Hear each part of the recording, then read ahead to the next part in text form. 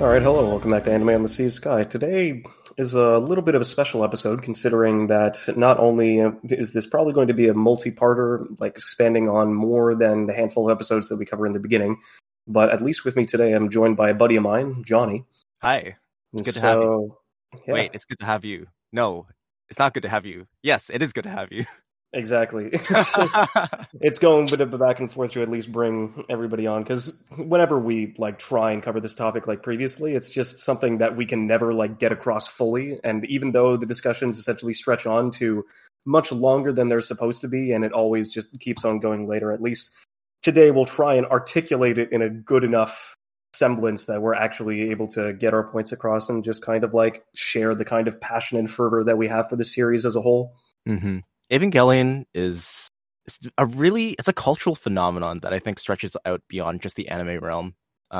It definitely, to its name, ushered in a new era, a new genesis to the anime industry, and transcends it's just a media giant that came out of left field. Nobody was expecting it to have this much impact, and yet we can still feel the ripples of its effect today in modern anime, and also just and anime adjacent media.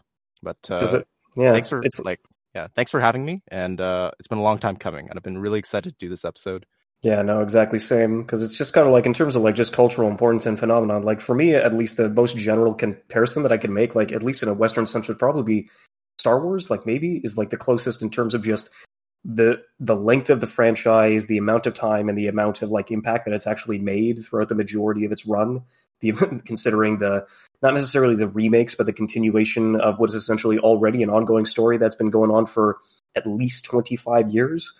Yes. It's just kind of ridiculous to see how it's been split, how many different pieces of media, how many different pieces of merchandise and connectivity and different avenues that both of those franchises have essentially encompassed throughout an entire sci-fi medium inside of their own cultures. It's just to the point where just the impact that both of them have made in their own stances is just something that probably cannot be matched.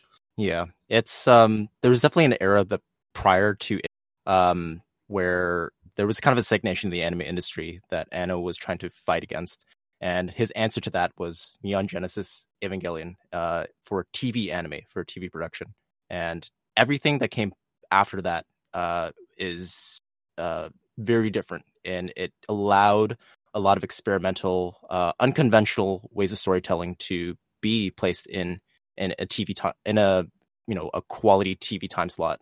And yeah, it's something special, and I think that everybody should have the opportunity to experience it at least once. Going in blind, just full recommendation. Go in, watch it, and share your thoughts with everybody else, whether it be good or bad.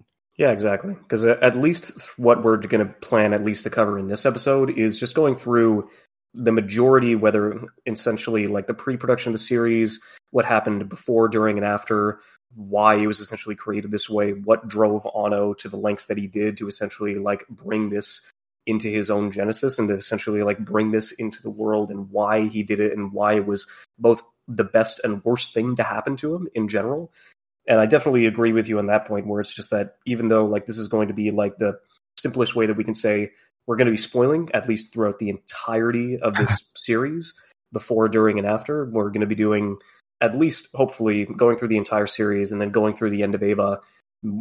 Probably won't get to the rebuild at this point, because that is a whole nother egg to crack in the midst of it. It is so... Just the entire franchise of Evangelion as a whole. It's what we've done previously. It's we've already talked hours upon hours at length, not even recorded, and we still haven't even come close to even scratching the surface or getting the majority of the content that we thought about it out of it. But yeah, no, it is definitely something. But I will agree with you on that point, where it's just kind of it is so much of a Rorschach test, and there's so many unique experiences and perspectives that can be taken from just the original television series as a whole. So the most that you and I can do at this point in time would definitely just be say it is a wholehearted recommendation for both of us, and like you said before, everybody needs to at least experience this once. You might not enjoy it, you might give up partway through, but it's definitely one of those series that doesn't necessarily demand your attention, but it's still something that is everybody will find something new to love about it, or something new to hate. But essentially, that's how the franchise itself evolves as a whole. So definitely go and have the opportunity to go through. But and once you do, you can come back and listen to us gush about this thing for a couple of hours. Oh my gosh, yeah. There's just for the fact that we're speaking about it now here in 2021, when it was released in 1995. The fact that there's so much contention about how to interpret this series stands to its legacy. There are a lot of different ways that you can read it, and a lot of it is left up to interpretation. There's a lot of ambiguity, abstractionism to it, symbolism as well. So it's a very densely layered series, and I think that there are pockets within the series that you can enjoy from all sort of walks of life. Yeah, at least in terms of like the first experience that I had with it would have definitely been. It's not a unique one. It's not a game changer.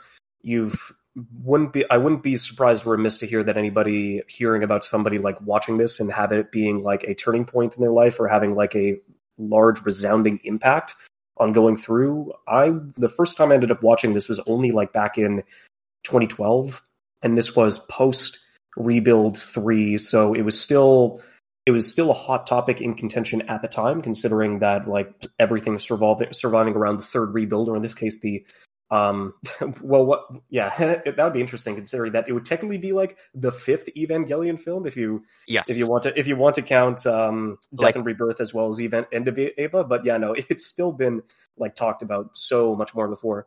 Mm-hmm. We'll get to the Rebuild series. Yeah, like stated earlier, we'll get to the Rebuild series later, because there's a lot to unpack there. But in taking a look at just the original 26 episode TV series, and then the End of Evangelion, and then Death and Rebirth, for those who are unaware, are kind of a companion piece to the TV series.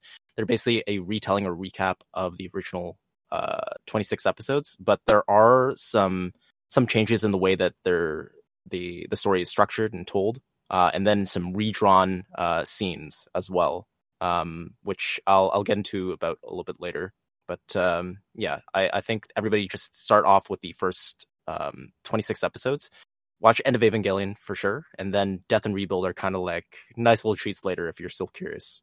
Because I didn't necessarily like watch Death and Rebirth the first time around, and I was able to at least experience it once again once it came through. Because I will admit, and I think you've already said this before, it's probably the best time currently to be an Evangelion fan, considering that as of 2019, or the summer of 2019, Evangelion, the entire original 26 episode series, as well as Death and Rebirth and the End of Evangelion, all ended up getting licensed and put onto Netflix, and bringing an entirely new just generation, considering how anime has evolved over like the past decade or so, how it's become mainstream, how its trends and how its momentum has essentially carried it as to like one of the biggest like media pieces in the current day and age, to the point where it's like what Crunchyroll ended up getting bought out for $1.2 billion Funimation by Sony.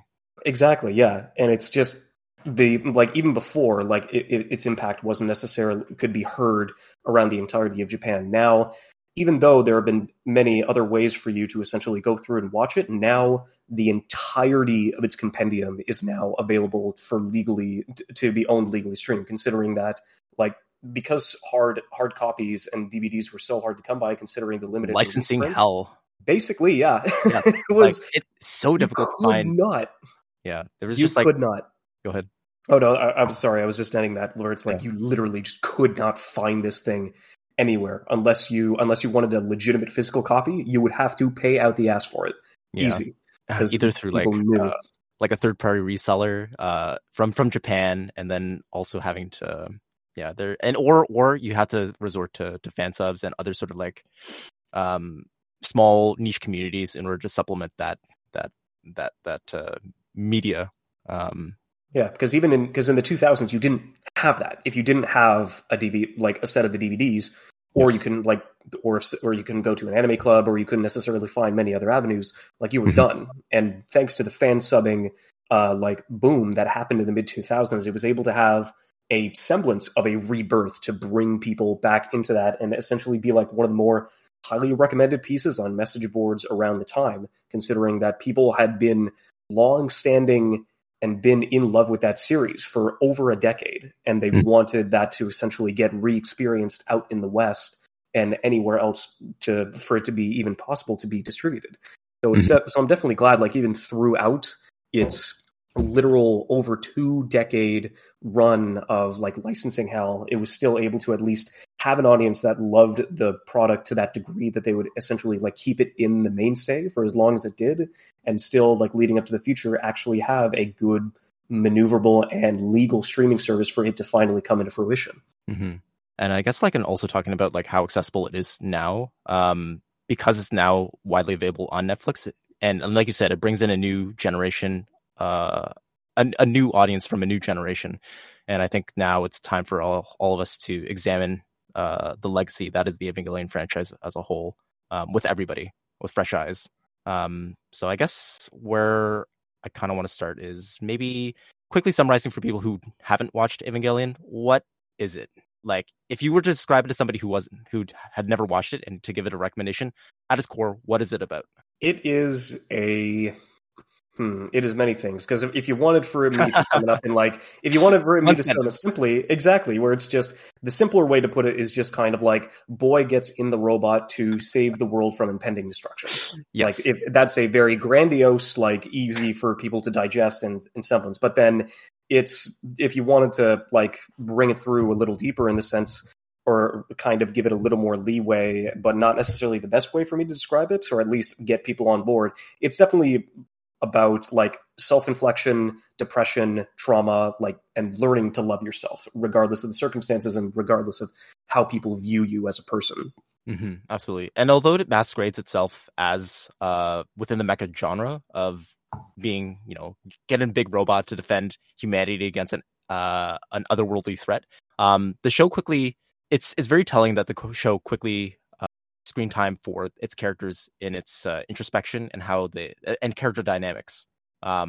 Yes, fighting, there are giant robots and they do fight and do big, cool robot things, but that's just the setting. I think the true Evangelion is in those interactions between those characters and through its introspection.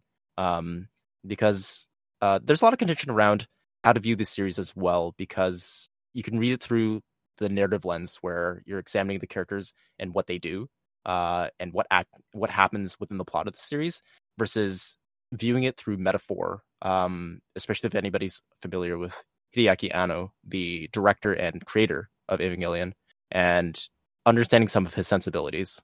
So I guess, where do we want to start off with Anno? No, it's, where to begin? Because, that's definitely one of the major points that we would definitely love to at least get across, considering that this is definitely a product of Anno and his circumstances and in its entirety. And right?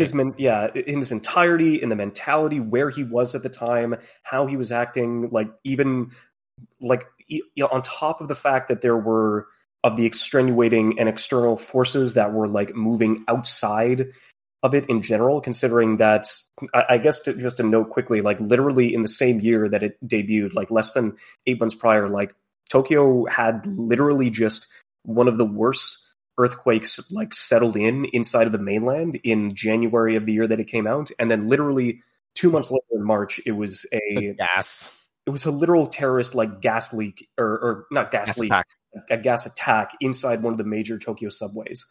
And on top of being in that kind of state of mind, in such a like negative and depressive bit, that the fact that even at the end of the day, like speaking enough to his character that he wanted to give like some kind of hope or like talk to some of the people outside of that who were still living in the middle of a recession because the bubble had popped, and like a lot of Japan was not in a good place in the 90s. It had been previously, but there were so many people that were just in such a similar mindset as he was, and they essentially they vented their frustrations and their outlooks, and they essentially did horrible things to people in that semblance. And the fact that even then, at the end of the day, that Anno, in his own like repressed and completely chaotic state of mind, the fact that he even had to like delay production to try and incorporate a more positive message into it, just to kind of like call out to those kind of people and just say like, it's better. It's really shitty here, but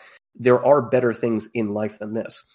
And it's definitely like a way to, it would be definitely something that I wanted to praise, but unfortunately he didn't necessarily get too much at the time, but we'll definitely get to that. Yeah. So yeah, Anno got his chops as he started as an amateur animator, doing small little openings for Daikon 3 and Daikon 4, which are conventions in Japan that kind of celebrate animation as a whole. And shortly after getting some praise for those opening themes, there was a position off of a small studio that you guys may or may not know, known as Studio Ghibli, where there was an opening to work on the film project Nausicaa Valley of the Wind. So Anno applied, and he was able to meet with and impress Miyazaki, and was responsible for a lot of the background, the more technical sort of background of that film. And he was definitely like an up and budding producer. Mm-hmm.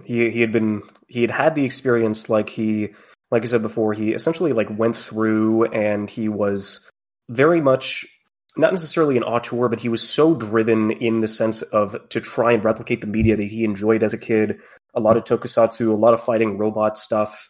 He ended up going to Osaka University of Arts as an animator to go through, but spent so much of his time, instead of like doing any of his work or any of his assignments, or at least just doing, like going to class, he was like doing side projects. He was still working as like a part-time animator on stuff like Super Dimension to Fortress Macross for a good like year, on top of the fact he was, as well as doing the opening animations for Daikon, as well as making his own like mini fan-made films on top of like his small short film productions, which really starts showing off like his artistic lens and his patent for directing. Yeah.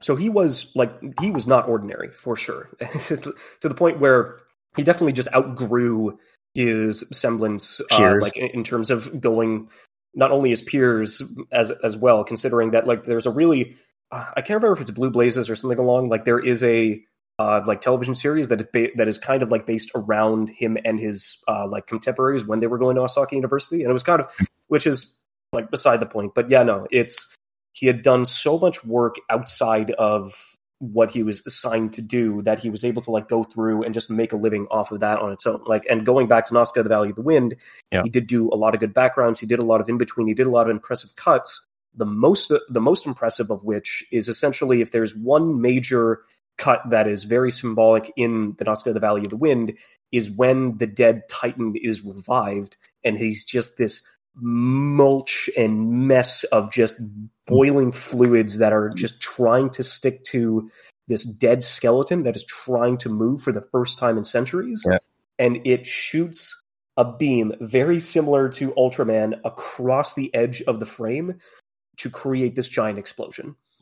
And like that cut in general is impressive on its own, but to the degree that this was literally like Anno's first major like piece of recognition and debut for that. And like that is ridiculously insane for him at that age and that kind of experience. I think at the time he wasn't all that old. He was like maybe 24 or something, like mid 20s, early 20s to produce something like that, where he had a solid understanding of like how this big, massive humanoid creature would be moving, how heavy it feels, how slow and lethargic it has to like swing its arms, or even just like the explosion itself and like the kind of effects that you spill out from that. The weight that it carries itself across the screen. It's just kind of like the fact that he definitely took so much of that into account, where I think he said, like in an interview previous, and you can see earlier, that Anno was so much better at creating anything that wasn't human. So essentially the Titan, the majority of the bugs that go and crawl across the majority of this film's runtime, and for one that of course gets highlighted at the end of the cut, he is really good at explosions. Like really good in almost every piece of work that he did from the late 80s to the late 90s, there was always at least one cut that would be in every single piece of his work, and it would always involve an explosion, and it would always look grandiose and awesome. Oh, beautiful. Yeah. Anyways, Anno stopped paying tuition and got expelled. Based. My man just left. he just stood up and he was like, okay, I'm gonna head out. Yeah. Did not. So after he did school, he went on to found, alongside his other student animators and peers, Studio Gainax. Gainax was responsible for a lot of really notable feature-length animation pieces or projects. So they did Gunbuster, Nadia, Royal Space Force as well, if you ever seen the movie. Spectacular. Spectacularly animated, and however it was a commercial failure. I think it was like the budget of 800 million yen versus a box office of 350 million. So it's as Anno's debut, or like at least the studio's first major production. It was definitely didn't start off on the right foot. No, it was not good. It was not good. Which still to this, it's definitely tough. Like even in that kind of general, because now to this day it is more of a cult classic. But that is the only negative thing about cult classics that are fantastic in their own right, but they didn't make the money when they should have. It's always just like double-edged sword, considering that like it's the Royal Space Force movie is a really like polished, well done piece of just mecha Space Force and like just animation in general. Mm-hmm. Even it did so well. Thankfully, like you said before, Gunbuster leading into it was their first commercial success, and that was able to go through, and it was able to like bring a lot more notoriety to the studio. But of course, better than notoriety, a bit of money. So they were able to go through, and they were able to go through like with their OVAs. And moving forward, they did Otaku no Video. They did go through, and they were finally able to essentially have that next big boost. They had the notoriety. They had essentially what was given to him was a script that was handed down in a concept by Hayao Miyazaki. And Nadia, it is a really good series. It wasn't good for Anno in more ways than one. It was really troubled. Yeah, he had so it was handed down to him from NHK, from original script by Miyazaki. But he had very little creative freedom in order to express himself through this project, and that ended up leaving Anno in a state of depression for the next 5 or 4 years. Just feeling really burnt out being the head of an animation studio, and just having to deal with all the hoops that he had to jump through. Because it was I would still recommend like Nadia, considering it is a really good classic. It sets up its world really well, and its characters are people that you want to root for. There's a little bit of like dastardly sort of like Team Rocket-esque antagonists that are going through the first like third of the TV series, which isn't necessarily the best.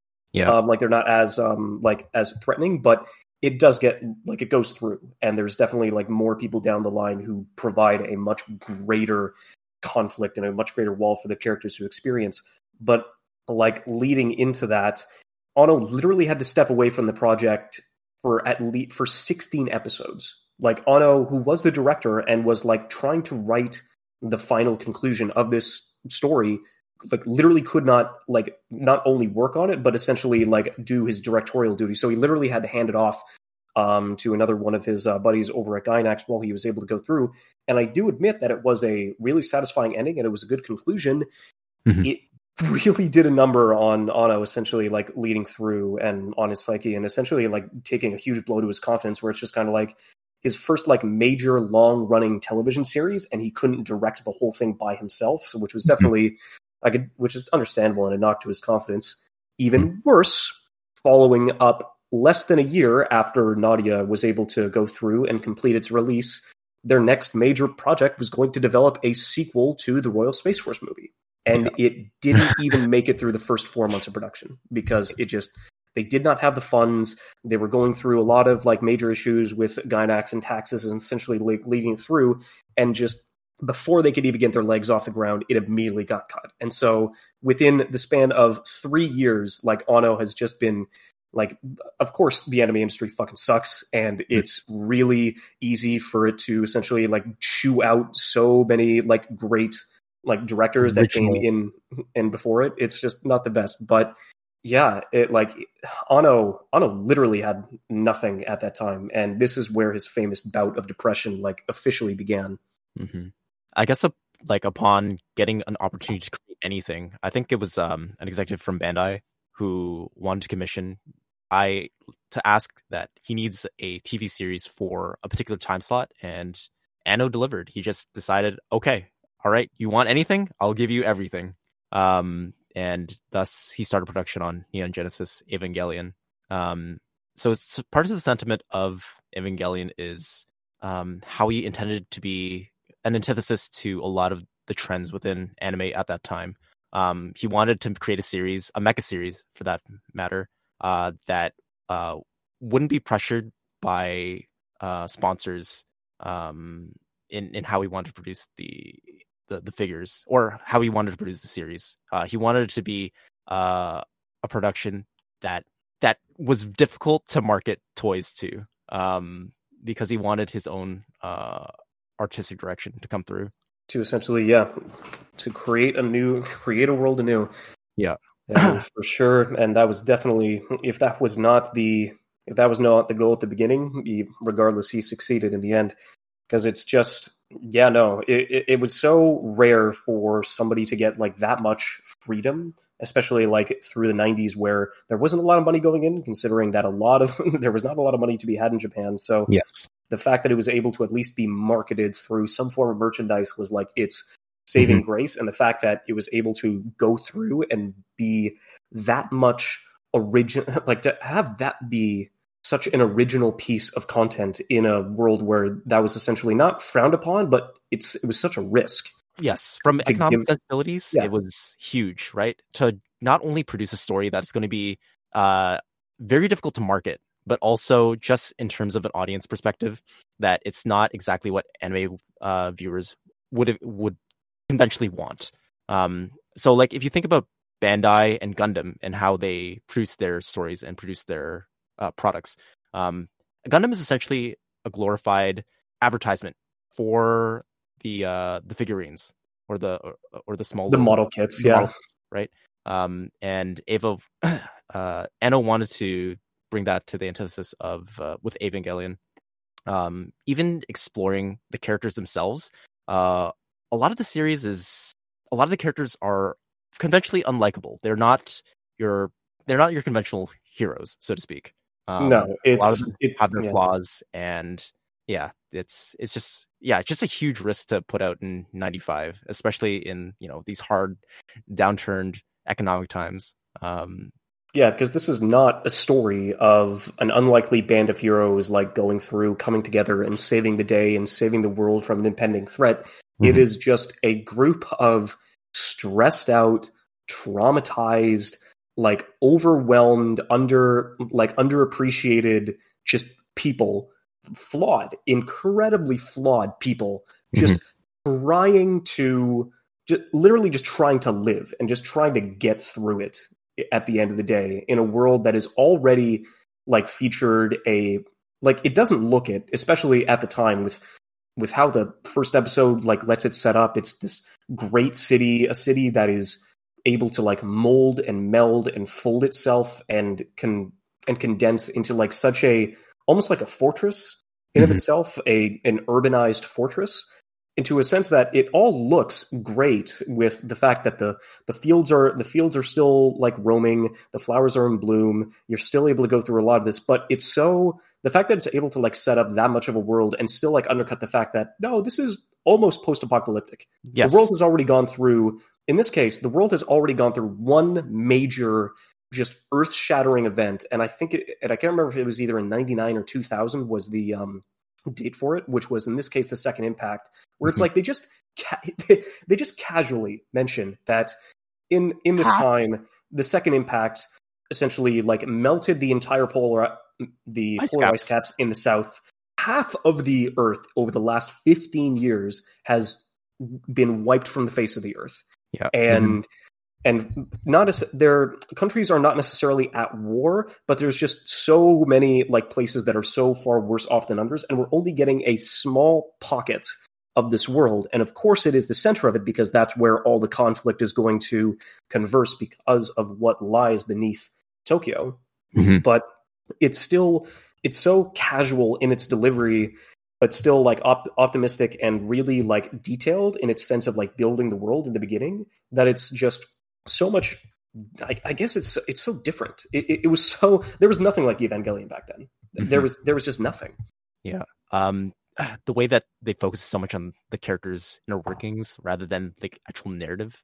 Although the narrative itself is very interesting, there's a whole bunch of world building that if you pay attention in watching the TV series, you'll get a lot of those answers. But it's something that you can easily kind of shrug off or not really regard all that highly. It's a series that rewards people who pay attention. Mm-hmm.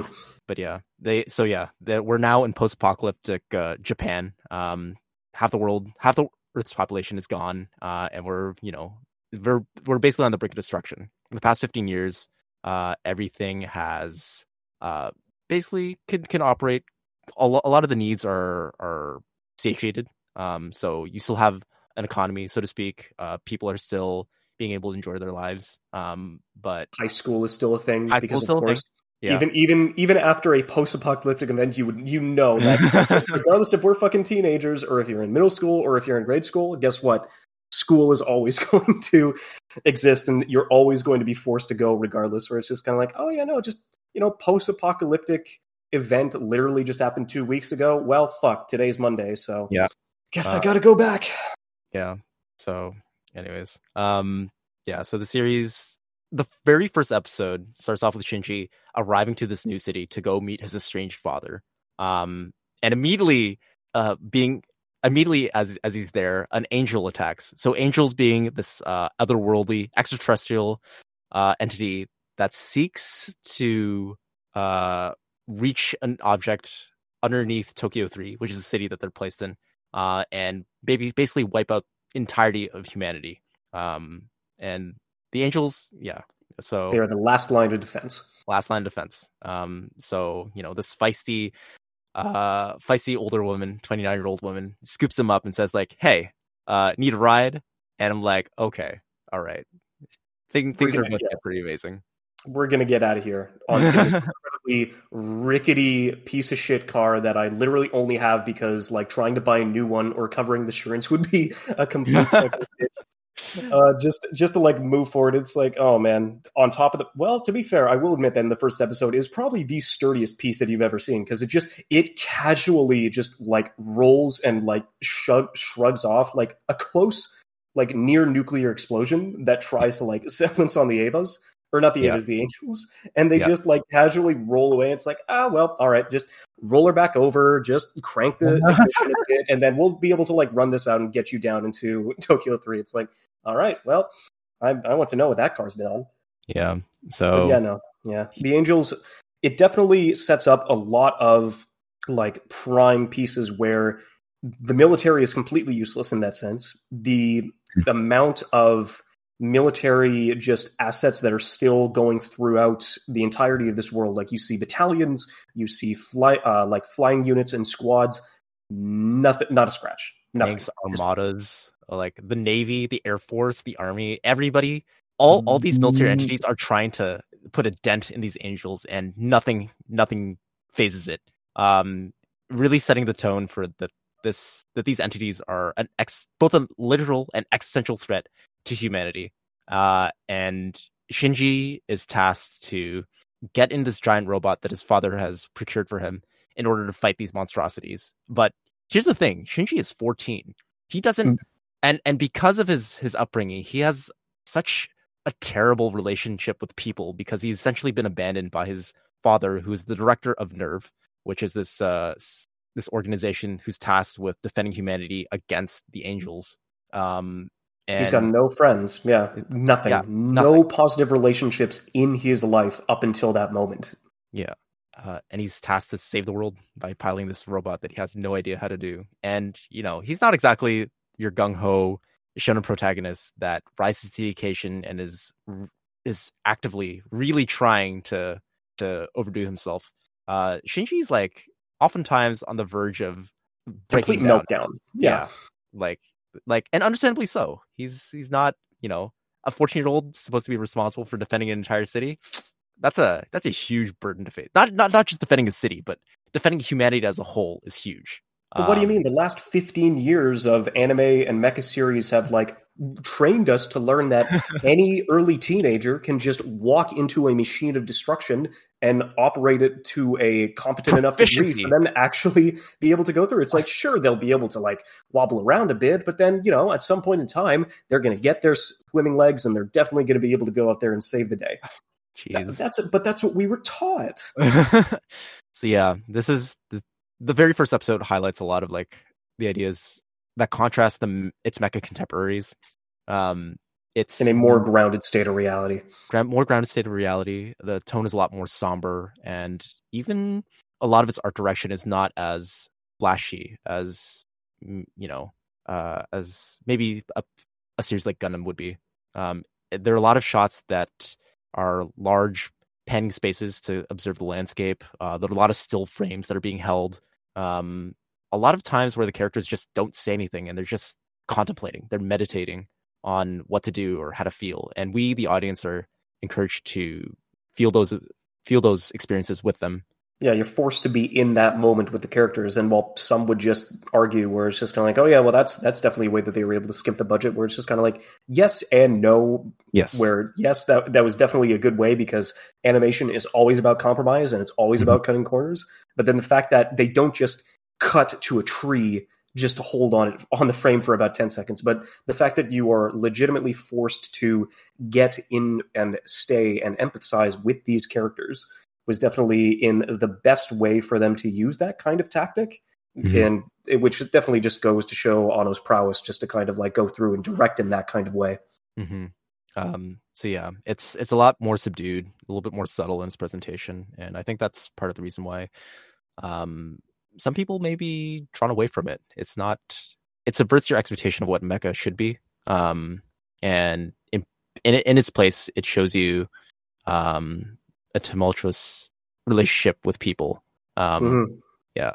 It subverts your expectations about how your protagonists are going to be, especially one in as ingrained into the shonen genre that it was back in the 90s, where it's just, yeah, these are not your heroes. These are not people that you look towards, because they're flawed and they're imperfect and they don't always make the right decision and they don't always come out on top, which is a very recurring piece that goes throughout the series.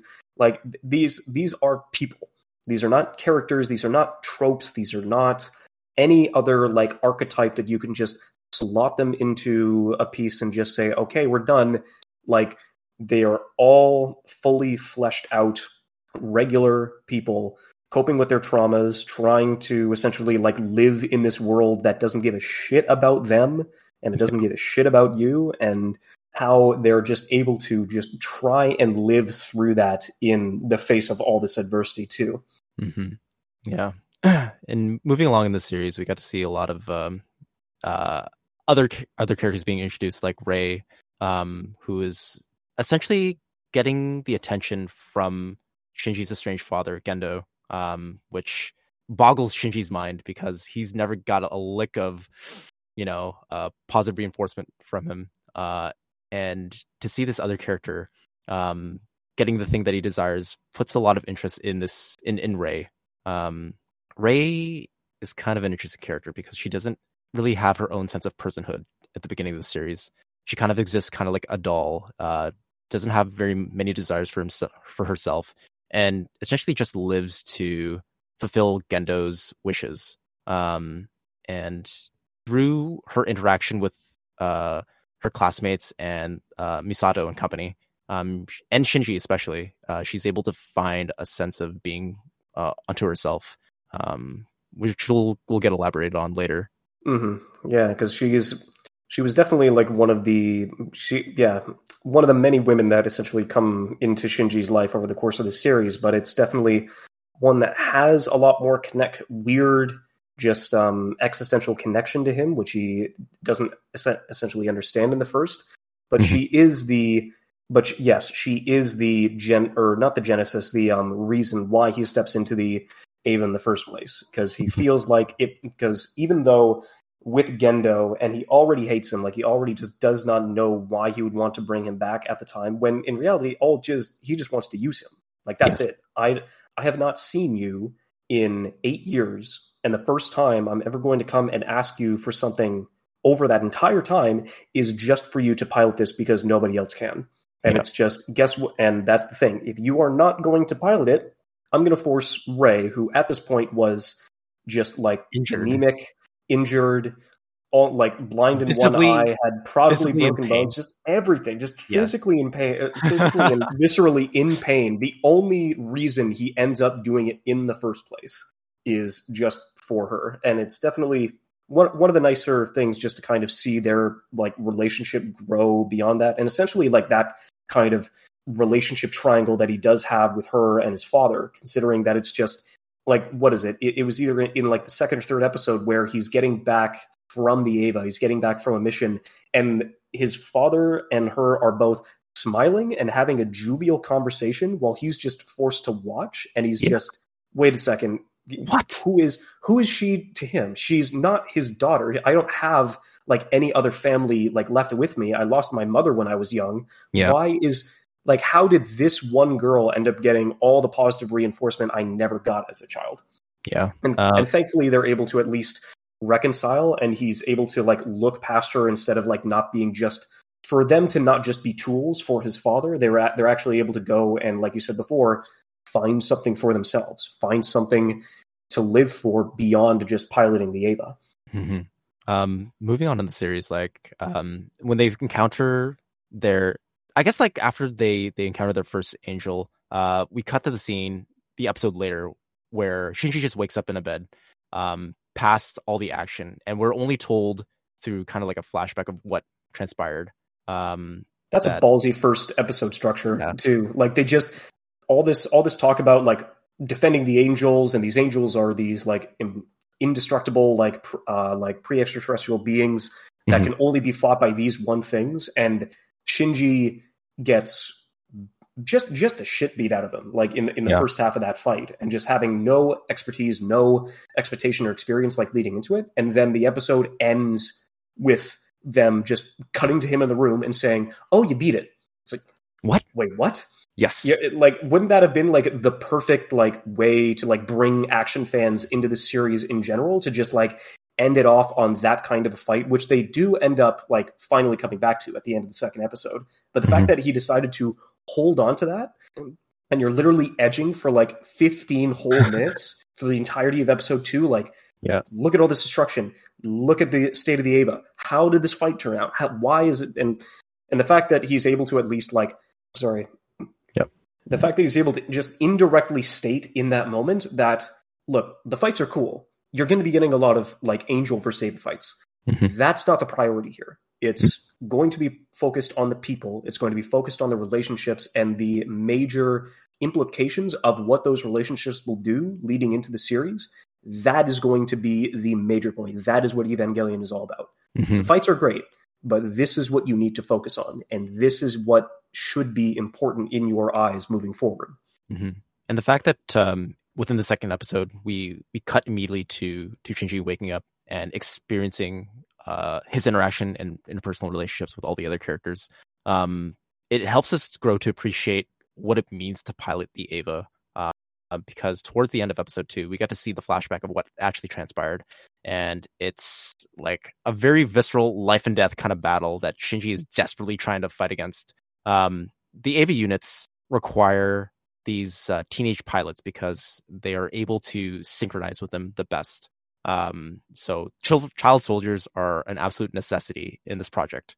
The Eva units also take on this sort of presentation that they're not just machines, that they're more like this ferocious, horrifying beasts. Yeah, beasts are definitely a way, like animalistic.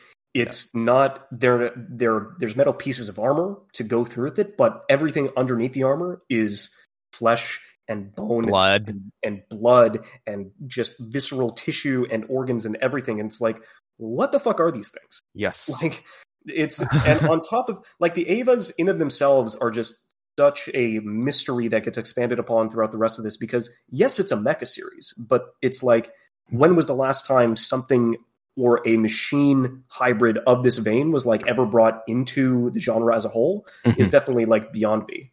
Yeah. And then leading into essentially the biggest, it's like, God, and the worst part about these Evas is that, look, great, we're having all these pilots go in with some mental trauma. How about we switch it up a bit and give them some physical trauma too?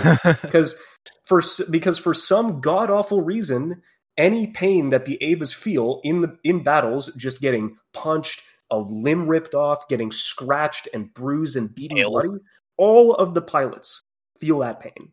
Yeah. And what the fuck, Otto? Just why? And it's not even that we're just shown the external damage that the Evas get inflicted on. We also get to see in the entry plug, the basically the cockpit of these units, the pilots themselves feeling that pain. And like, yeah, it kind of sucks to see Shinji in that much pain, or like any pilot to be in that much pain. And we're intended to sympathize with them. In that first scene, as the AV unit is getting its shit beat out of it, it awakens into like this ferocious roar, and goes like a predator hunting its prey, goes after this angel and eviscerates it. And Shinji, for the most part, is unaware or unconscious of this fact, which makes that scene in the beginning when he wakes up in the hospital all the more jarring.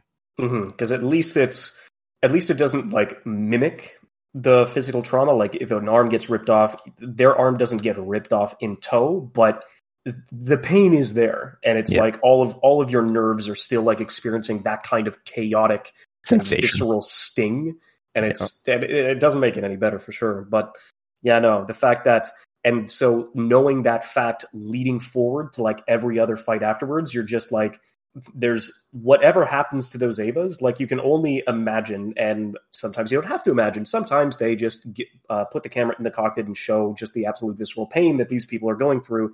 And it's just, but it's always something that makes you concerned. It makes you root and just hope that these characters are going to be okay in the end. Yeah. Unfortunately, to varying degrees. Yeah. Not even just to to win triumphantly, just to survive these experiences.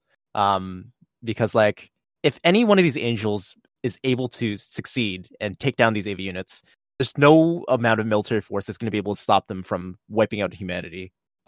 It's like every battle is kind of like life and death. It's always like cutting it really, really close. You already know the military is worthless in this scenario, so it's just every single fight knows it's like, if that's it, if you fall, so do we. That's it. That's it. Game over. Yeah, we're counting on you, Shinji-kun. We're counting on you, 14-year-old child with no military experience. I guess we're really on our last legs, huh? Yeah. So I guess moving from that, we got to maybe let's explore some of the other characters that Shinji is adjacent to. So we've covered Misato very briefly. What would you have to say about like Misato's connection to Shinji, and why is it important, I guess?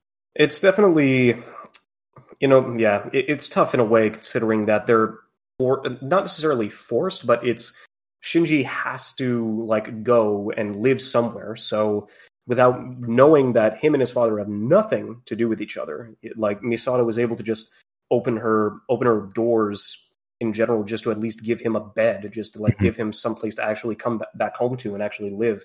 Yeah. And it takes them a while, even to the point where he runs away after his second fight and almost leaves the situation entirely. Just says, "Okay, I don't care. I can't deal with this. There's nobody. If like all the people at school hate me, Misato's just on the fence because she doesn't want to open up, because just like Shinji, she has trauma of her own. She doesn't know she's like talking about tumultuous relationships with fathers.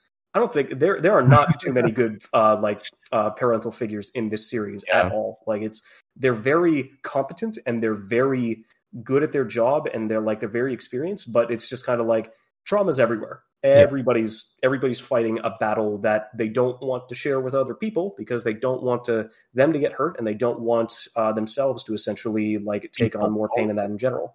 Exactly.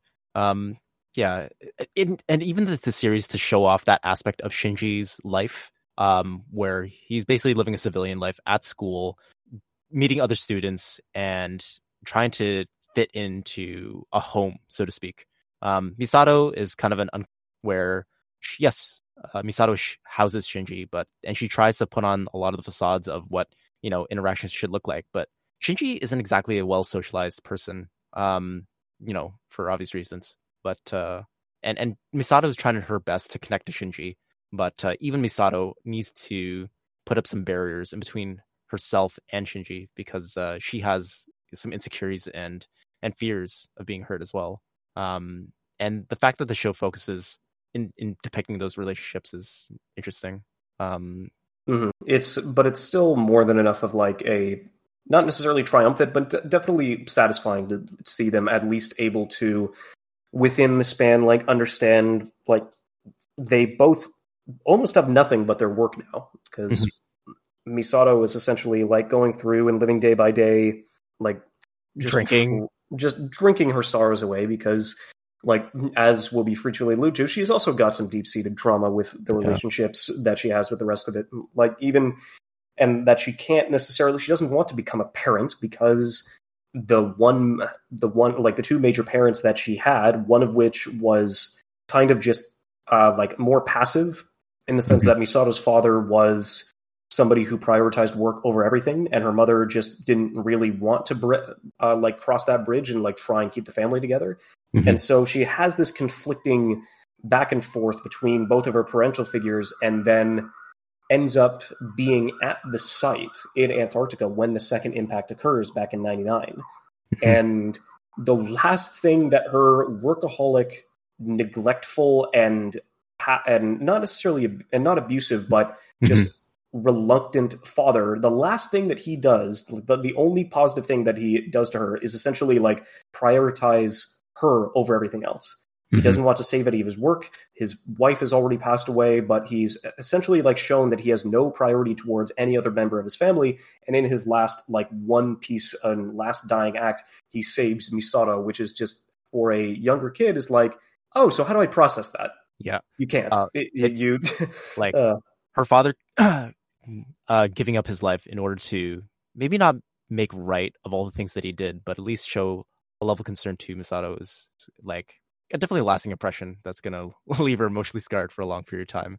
So much so that after that event, after she was saved from second impact by her father, she went into basically she suffered aphasia where she wasn't able to communicate or speak to anybody for like maybe a year or so. And it took a long while for her to recondition herself. Basically, she awoken to her father getting our world getting obliterated, right? And she was rescued by chance by an expedition team that was investigating. And that's how she kind of got into working for NERV. And helping, and then of course trying to fight the Angels, who were the form of research for her father. And so, like, why would she? And so it's just, okay, so if you hated your father, then why essentially are you trying to fight the Angels instead? Of course, if you hate your father, why are you actively searching out men that essentially remind you of him? And in which goes through in her like tumultuous and conflicting relationship with Kaji that she had when she ended up coming back to the world. It's just all these are all like deeply like broken people, and who are just fearful and traumatized, and just are the fact that these are your heroes, quote unquote, and these are the people that are in charge of essentially like trying to save the last remnant of humanity is just kind of like, yeah, no, this is a lot more actualized, and definitely something that, even though it's not what you would want, it's just like, that's what you got to do. You got to make do with what you have. And they're all competent. They're all like really good at what they do, like including the Eva pilots that essentially go through, and Shinji does get experience, and he does start learning and being more assertive and being able to control his Eva more, but shit happens. Yeah. And yeah, for her to take revenge on the Angels as well. There's definitely like a lot of Freudian influence that is evident in Anno's work that we'll see throughout the rest of the series. A lot of the emphasis for father-child relationships, motherhood as well, where we're essentially we'll get into those later. Because at least through the first 7 episodes, it's basically the first 14 episodes are more like Monster of the Week format, and for the first 7 episodes, we're essentially like put with like Gendo is more like on the sideline, just trying to like be menacing and have the most iconic hands in front of the mouth on the desk with the glare in the glasses just refracting off the background. It's like the most just iconic passive sitting stance inside of all of anime. Super like he definitely imposes like this menacing aura all the time. Super detached, and even positioned in frame as always being above others, higher on a higher field, literally on the top of NERV headquarters, looking down at everybody else. Like he feels so distant as a character. And this is the man that we have to trust in moving forward with all the operations. It's like, this is a little weird, screwy. This is the guy who's responsible for defending us against the rest of the angels. So he's out there. He's up there. Yep, in the great words of Bubbles from down in the Canadian trailer park, as such as we are, it's like something's fucky. Yeah. And that entire just sentiment like bleeds throughout the rest of the series, because it's just how deep does it go? What is Terminal Dogma? What are the angels? What are the Evas? Why are we fighting? Why are they trying to go to Tokyo in particular? And what happened in the second impact? Why is the third impact so destructible? Like, just there's so many a lot of mysteries. A lot of it, yeah. Always something for you to latch onto. And it's never. And I like the way that the story is told, where we're not fed that information immediately. It's kind of sprinkled in there throughout the series, and we get to kind of see it unfold slowly as these characters interact with that. So it's fun. There's a lot to think about there.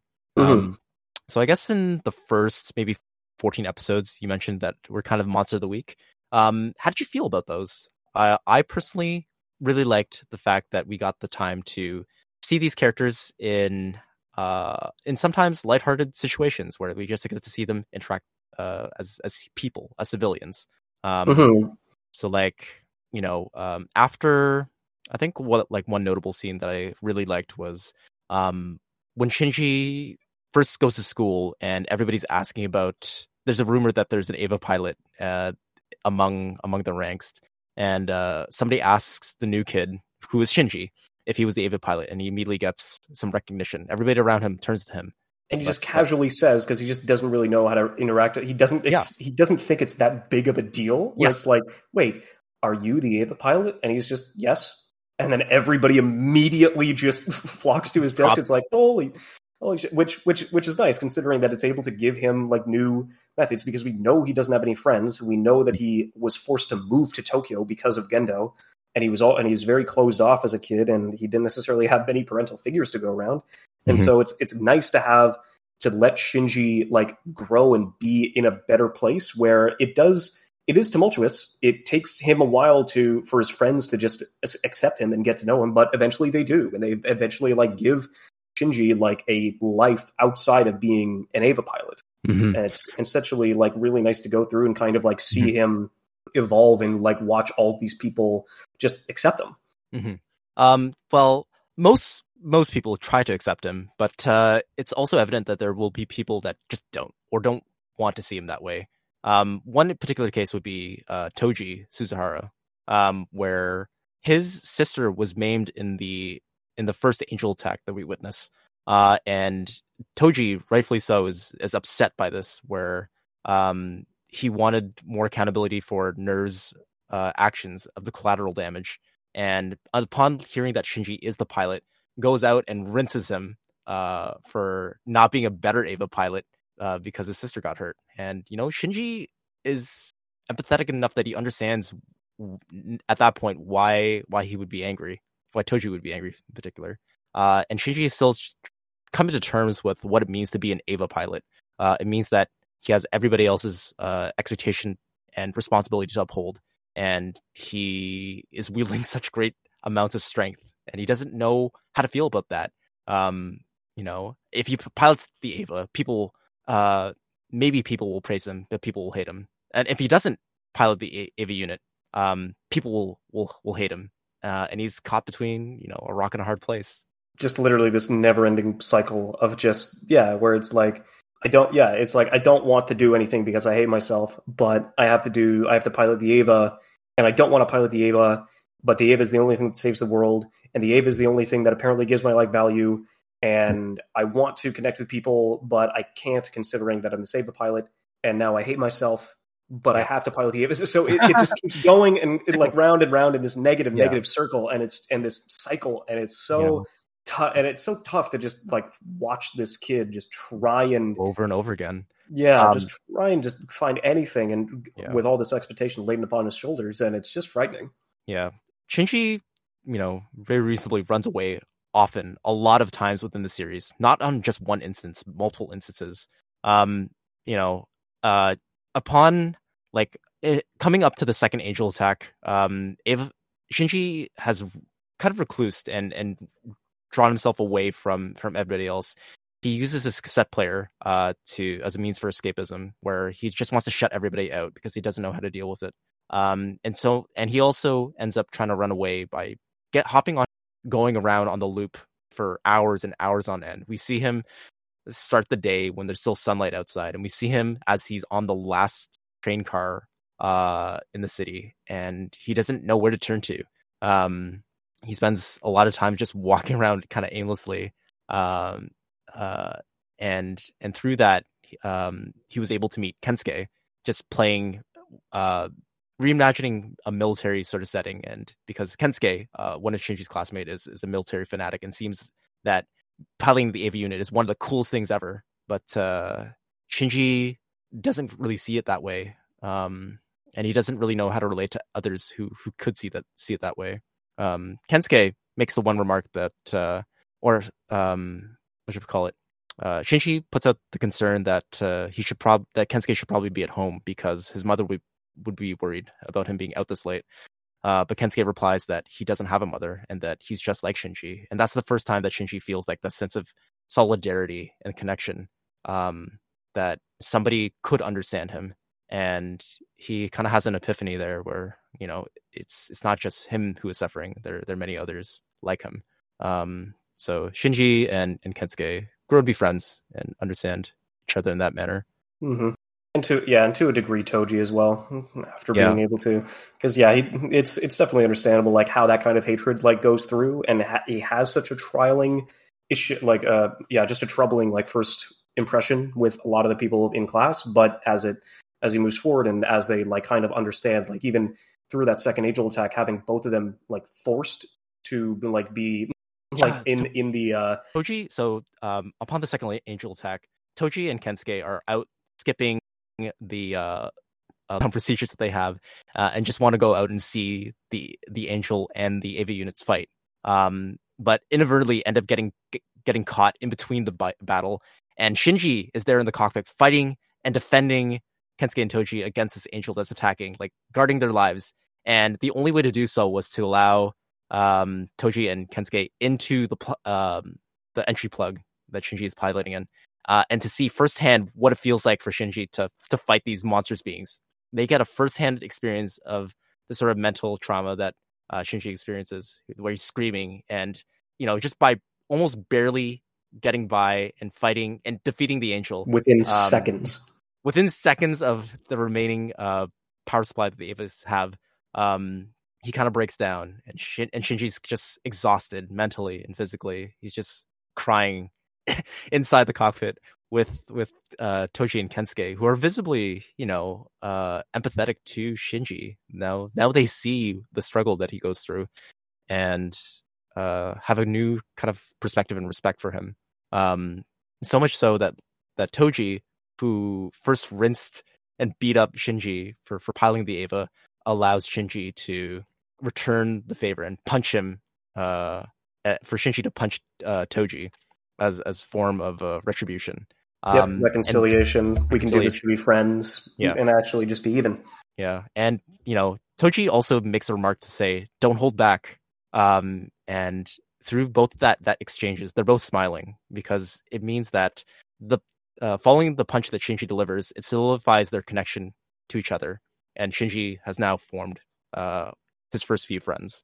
And then shortly after that interaction, he's scooped up by NERV agents for Shinji to do other sort of tests and duties. But Shinji makes the remark that, or yells out to Toji and Kensuke that he understands and recognizes his flaws, that he's a coward, and that he's a coward and scared and weak, openly acknowledging his flaws. And I think that takes a great amount of maturity and humility. Kensuke and Toji look on and with concern because they understand what it feels like now. And yeah, it's just kind of tragic. Mm-hmm. So it means that, and through this interaction, we get to see Shinji being aware, like very self-aware of how people may perceive him, or how his attitude or presentation might affect others. Shinji very much is a people pleaser. He doesn't want to make things difficult for others because it's the easiest way for him to get through life. And he ends up having a lot of bouts of not getting a sense of his own desires. He just goes with the flow, whether or not he enjoys it. Nope, he just does not want to be a burden, if anything else. Yeah. He doesn't want to, he doesn't want to fail. He doesn't want to be a burden. He doesn't want to essentially like go through and waste the only bit of positivity and reinforcement that he's ever going to get, or that he's even able to come to terms with in his life. So it's just really difficult to kind of like see him go and through and maneuver that. But it does take a lot of strength to go through in that vein to essentially at least like move forward. Mm-hmm. And moving forward is definitely something that, regardless of how much shit gets thrown at him, Shinji still is able to go through and try on otherwise. Which is definitely one of the nice like undercut pieces of his personality, and probably one of the only pieces of shonen, if you're looking for shonen, then that's probably one of the only major ones that you can have in for a connection. But it gets better for him for a time. Yeah. So moving on from that, we get maybe towards the 9th episode where we finally get an introduction to the next Eva pilot. I think Asuka. 8th. Yeah, the 8th episode. 8th episode. Asuka debuts as one of the second child, I believe, and she she makes a loud impact. She's definitely the antithesis to Shinji, where if Shinji is quiet and meek and reserved and subtle, Asuka is the exact opposite, where she's loud, demands the attention of everybody, and wants to be praised for her skills and experience as a pilot. Yeah. So it's kind of refreshing. Super feisty. Even the design of her unit. So if we contrast Rei against Asuka, we can see that they're opposite and complementary to each other. They're foils to each other. Even right down to their character design, where Rei has blue hair, Asuka has red. Even their eyes are opposite to each other, where Rei has red eyes and Asuka has blue eyes. Even to the design of their personalities, where again Rei is without any sort of ambition or outwardly expression. Asuka has huge ambitions and wants everybody to know of her expression. The AV unit designs, AV Unit 0 versus AV Unit 2, where Unit 2 is this big, bright red, four-eyed, piece, and where Rei's AV unit is this almost blue, very one-eyed piece. And yeah, they're good foil characters. Shinji, I would place kind of somewhere in the middle between the two, and we use these three characters as reference points against each other. So I don't know. Asuka in general she is the fiery, just reinvigorates drive, passion, and force behind a lot of it, but all for the wrong reasons, unfortunately. Because like everybody else, she's incredibly flawed and doing this for all the wrong reasons. Because just like everybody else, the trauma that she has also experienced is completely and utterly unfair and disregardative of a child of her stature. Mm-hmm. Because just everything, because it's really like interesting, like going off of her two introductory episodes, like being possibly like two of my favorite ones of the series, where first she's literally being introduced as an Eva pilot, not only like being part German, not only being able to at least like go and like transition between that and Japanese, Yes. but that with Ano being enough of a like military nut on of itself, it's just kind of like, you know what would be cool in the middle of this like existentially like traumatic, dread-filled like post-apocalyptic bit? How about we just have our let's just use our mechas, throw them in the middle of the ocean, and have it use aircraft carriers as hopscotch pads. Yes. and just and shove and what is it? Shove a sunken battleship into an Ava's mouth or into an Angel's mouth and fire off the torpedoes and the ordnance that are already still lying dormant inside of the machine. It's like, okay, that's pretty baller. and then the whole leading into, which is really cool, kind of like what is it? It's also really cool going through the next episode, like kind for his like one moment, because he did have like a connective moment with Rey leading into her and having them work as a team, and now both of them are forced to work as a team, trying to fight this Ava who is split into two. Yes, into like one of the like one of my favorite like section of cuts. Yes, yeah, because what is it? It was like either 60 to 90 seconds long, and it's just gotten back like playing in the background with both of them going in perfect synchronicity to essentially go and defeat this twin angel. Yeah, like leading up to it, because like her introduction is definitely one of the stronger ones that she's got. But then, of course, like the rest of them, she's got just as much trauma to just go toe-to-toe with everybody else, which is definitely not something that you would want to brag about in any semblance of the word. Mm-hmm. I also find it kind of neat, also in those episodes where she has to work alongside the other pilots. We get to see those character dynamics come to play. And it helps us further understand Rey's sensibilities and Shinji's sensibilities around such a pointedly, obviously, very over-the-top sort of character, where she's constantly seeking validation and affection from everybody else, including Shinji. And the reason why she even bothers with like talking with Shinji is because she can because he can pilot an Eva, which is already like a big feat for most people. And apparently his synchronization tests were like 40% right out of the gates, not piloting it ever, where Asuka had to like really work towards even just getting that high. So it means that now that Shinji is worthy of Asuka's evaluation. Mm-hmm. Especially how that conflicts with their relationship with her. Like, not necessarily, she is incredibly flirty and like off the beginning to go through just to try and find some sort of connection with the rest of it, because like her entire Kaji. Her entire fucked up like thing with Kaji, which is normal in a lot of girls to just go and seek, not seek out older men, but essentially like comfort, fantasize security, and immaturity. Find that maturity in somebody like through that semblance. But then of course like Kaji having absolutely nothing to deal with her. Like he just Kaji being the gentleman that he is like, no, you're still a child. Get real. Which definitely gets under her skin based on like the trauma that she's experienced because of the maturity that she was forced to go through at a young age. Just being like abandonment, trying to understand just why. Yeah, like why don't you want me? Why don't you care about me? Don't you see how much I care about you? And it's just I can't.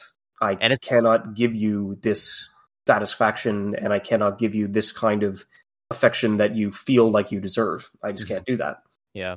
Even like contrasting against her mother, where Asuka desperately wanted her attention, only for Asuka's mother to basically be in a catatonic state where she's delirious and suicidal, and had a doll that was a surrogate to or substitute for her actual daughter, which she ended up hanging anyways. Literally just projecting her own daughter onto just a regular inanimate doll, and just literally having like just having her forced to go through and watch that, and going to the point where she walks in moments after her own mother's like quote unquote double suicide, where not only would she have killed herself, if she really did treat Asuka as her own daughter, she would have hung Asuka with herself. Yes. And it's just kind of like, so on top of that, like speaking of speaking of shitty parenting inside of this entire franchise or in this entire series, because it's like after that accident, she doesn't have a mother. She only references her in the third person, like only to an inanimate object. Mm-hmm. Her father has an affair with one of the nurses who's taking care of his quote-unquote comatose wife. That happened in the hospital. That literally just happened in the hospital. Asuka has a really fucking bad track record with hospitals, and that's a very bad word of mine. But it's... And so she's essentially abandoned. They try to. It's not like they abandoned her in the most literal sense, because like her father and her now stepmother try to bring her back in and try and treat her like this, but she's so like enough of a product of her like trauma, like going through that piece of premature maturity. She doesn't want to play with anything. She doesn't want to meet friends. She doesn't want to like try and connect with other people. She just wants to live for herself. And she only wants to go through and succeed in a manner that would be befitting of no fewer than just her. Mm-hmm. Because she seeks that. She seeks that approval. She seeks that because she had such a deeply rooted relationship with her mother before the accident that it was that much of a harder drop when she was never able to like bring that back, and to the point where she would literally have to walk moments after her mother's own suicide, and to just try and process that as a child would just not be possible. Yeah. There's a lot to unpack about Asuka's abandonment tendencies. What should we call it? But yeah, her introduction, definitely a bright point in the series. It's also very fun. We get to see like sort of the dynamics play out between Shinji and Misato living at home, and how Misato's like otherwise a slob in Shinji's presence, where Shinji is now the roles are reversed, where he's sometimes the caretaker taking care of the household responsibilities.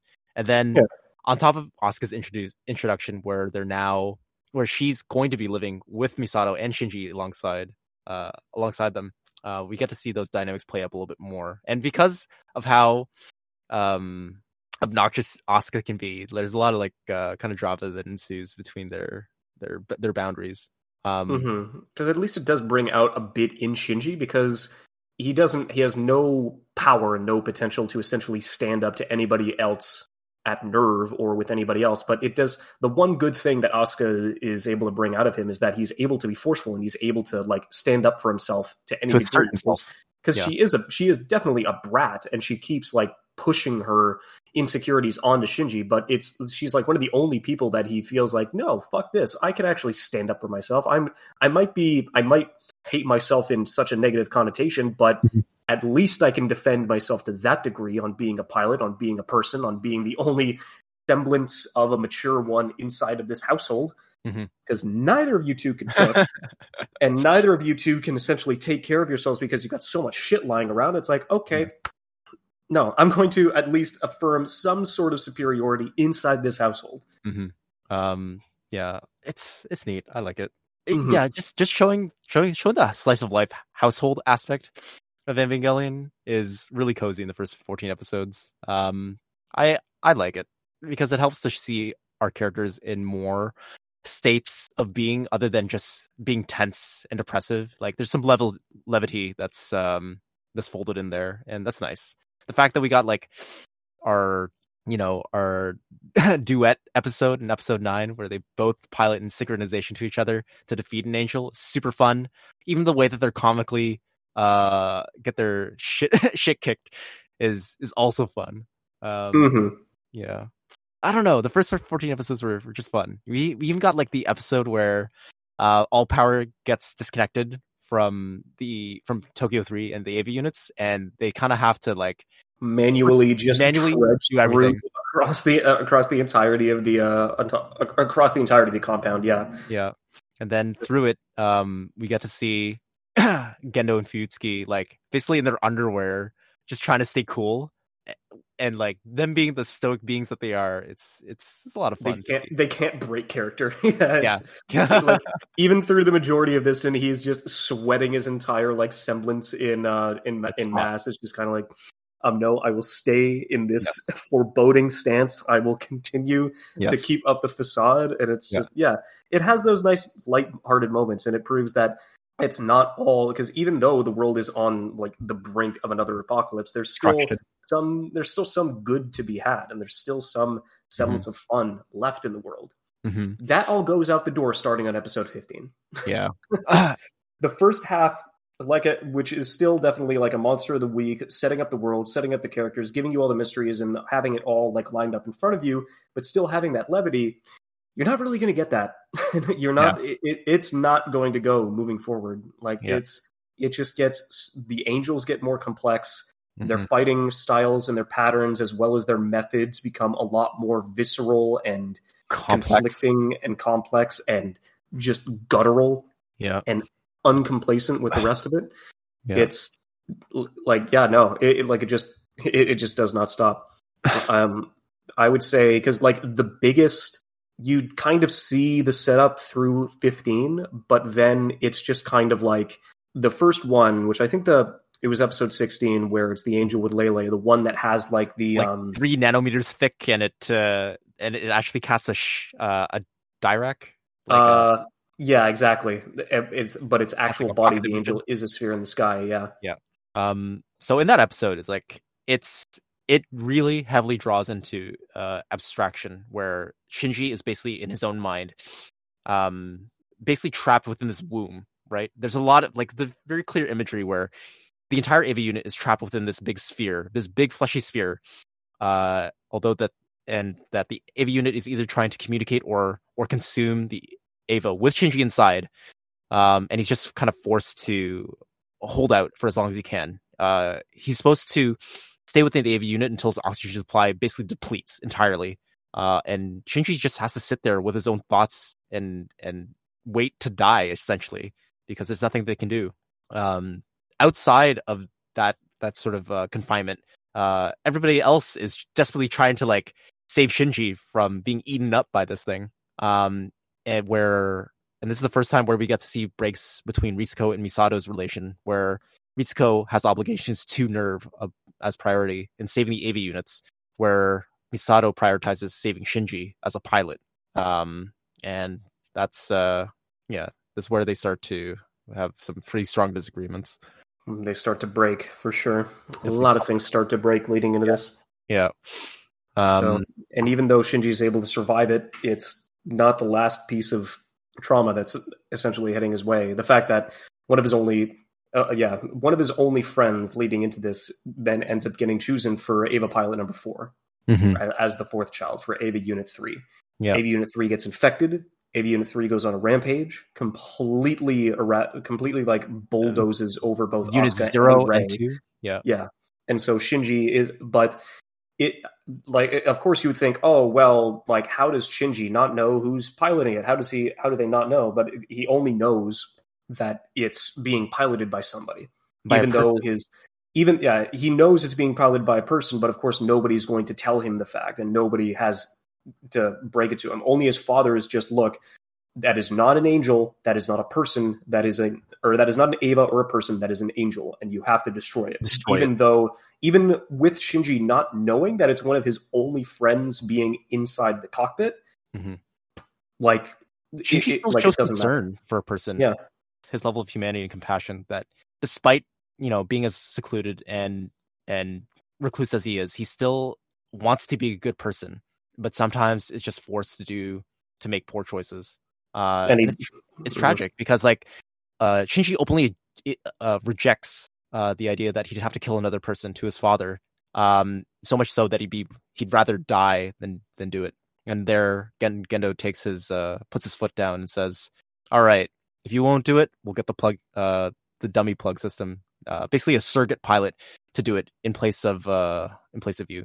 So exactly. So kind of like an AI, almost an AI bit that was transcribed inside of NERV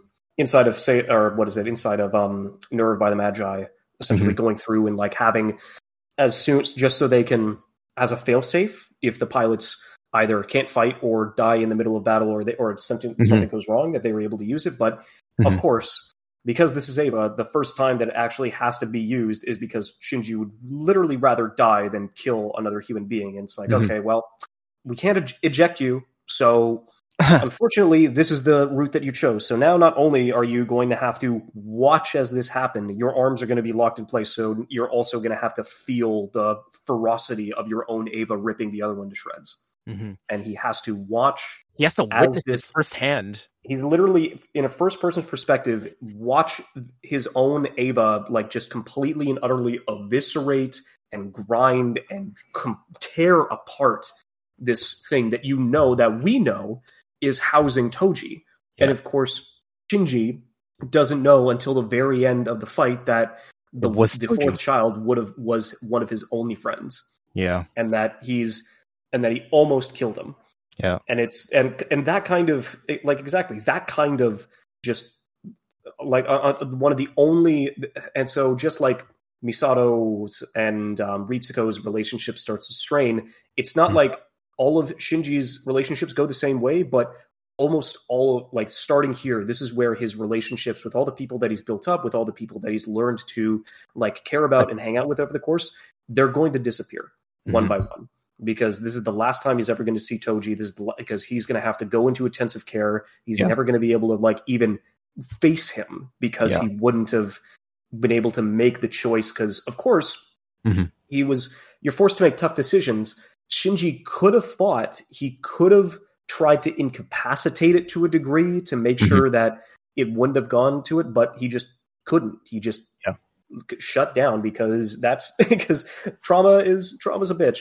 Yeah, it really doesn't give many people many outs or many different choices to make in the middle of that. And so so this is the beginning of one of the disappearances of one of his many relationships. Fun little fact about that whole scene as well is that Toji, although severely injured, only ends up losing a leg from this incident, and that pays homage to Anno's father, whose father got his leg damaged in a sawmill accident. Yeah.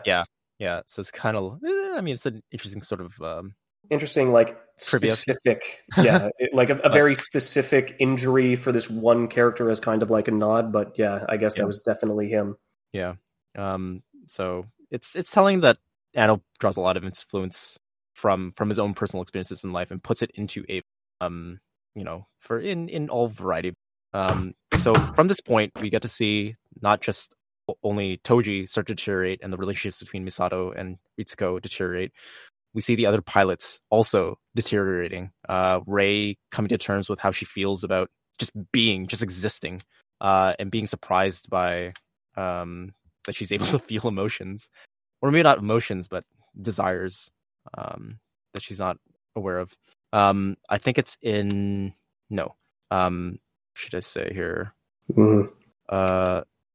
Basically, there's the 16th angel that appears, and it takes the form of a long white, kind of like snake, essentially, an umbilical cord that tries to merge and connect to the angels.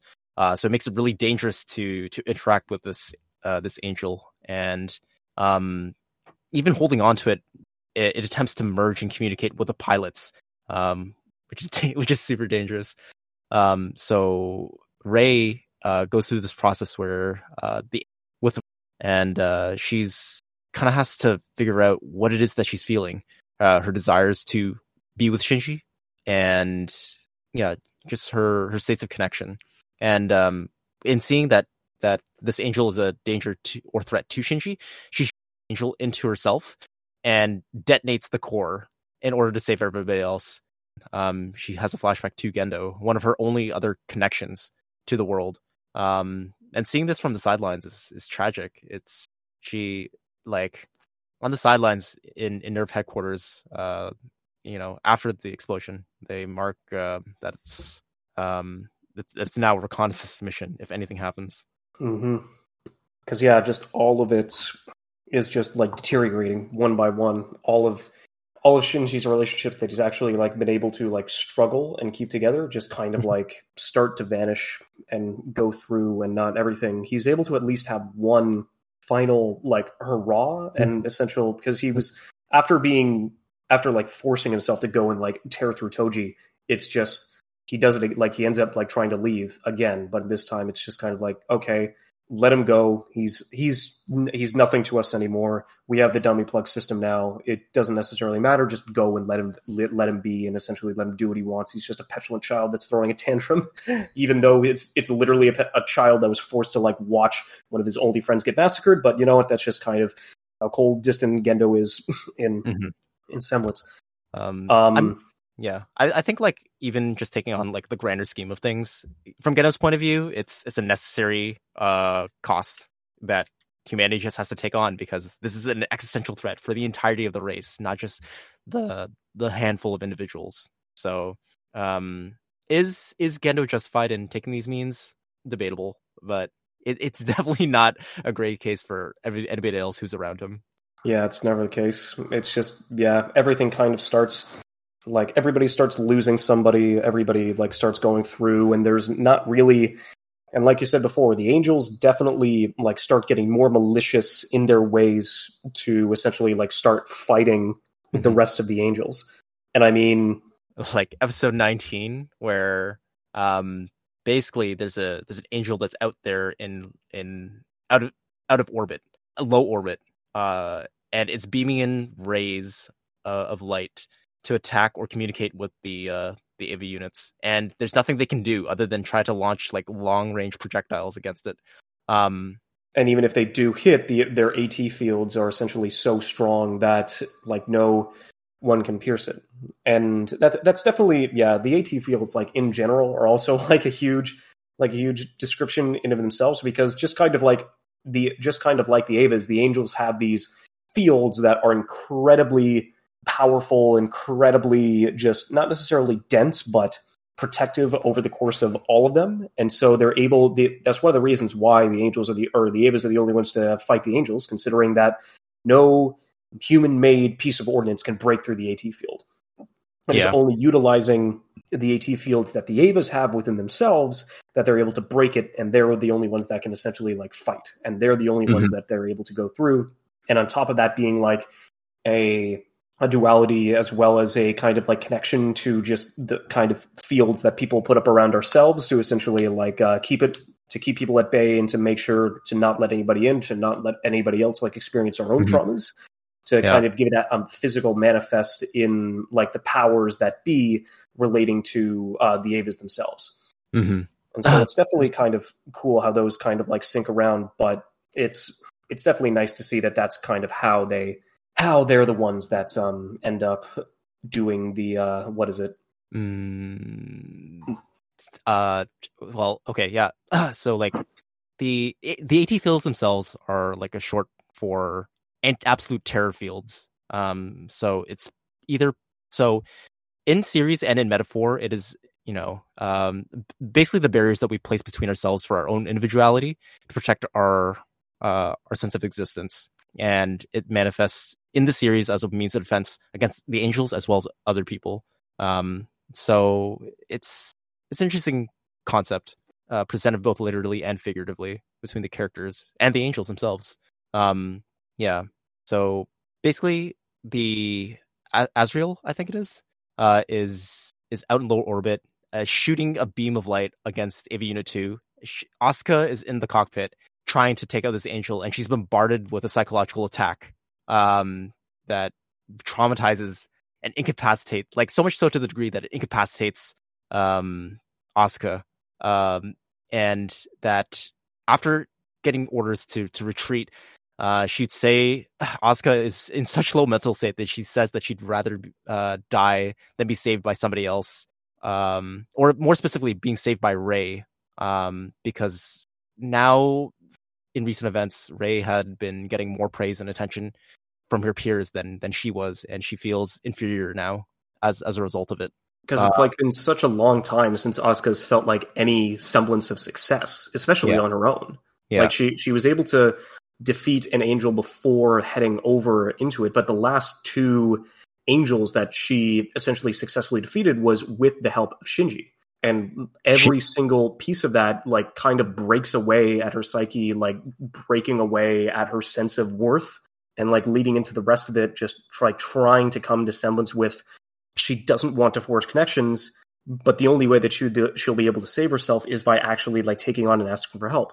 which is very difficult to do, like not only in the show, but like outside of it in general. But she never tries to come to terms with it. She never tries to like go through. She just suffers defeat after defeat after defeat, where she's always just thrown away and discarded by every other angel that she has come into contact with. And so this was, on top of on losing her synchronization rate with her own Eva, this would have been like, she thought this was it. Like, if I can't beat this on my own, if I can't do this, then I'm just not even worth it, which is just more than enough of a tragic piece, considering that ultimately she does fail here too, in what is possibly like one of the most like traumatic semblances of like cuts and scenes like in anime in general. Like if you want to literally visualize a just complete mental breakdown of a character, it's just like the agonizing 4 minutes or so of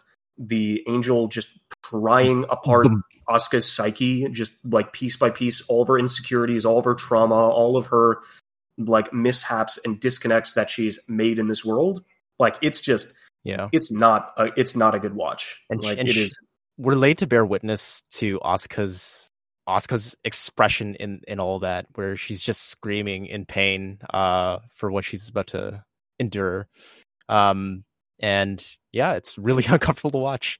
The use of Ode to Joy in the background is also contrasting against how we should be feeling. This is I mean, music choice in this series is fascinating because Ode to Joy being a very triumphant, very expressive, almost like uplifting piece of music to be set against such like the disparaging experience that Asuka has to face is interesting. There's just a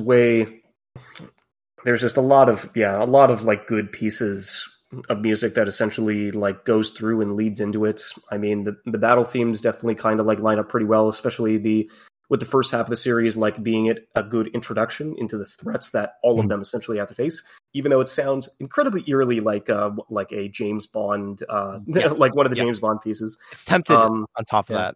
Yeah, that's it's a sort of vein, but it fits like the military sort of theme of the series. Like maybe not marching band-esque, but it's very like a lot of drum lines feel very military-esque. And a lot of the character pieces as well are filled with a lot of string sections, string and brass sections. So it's, I don't know, it's good. I praise the OST wholeheartedly. If you get a chance to like just listen to it on its own, it really helps the quality of the series.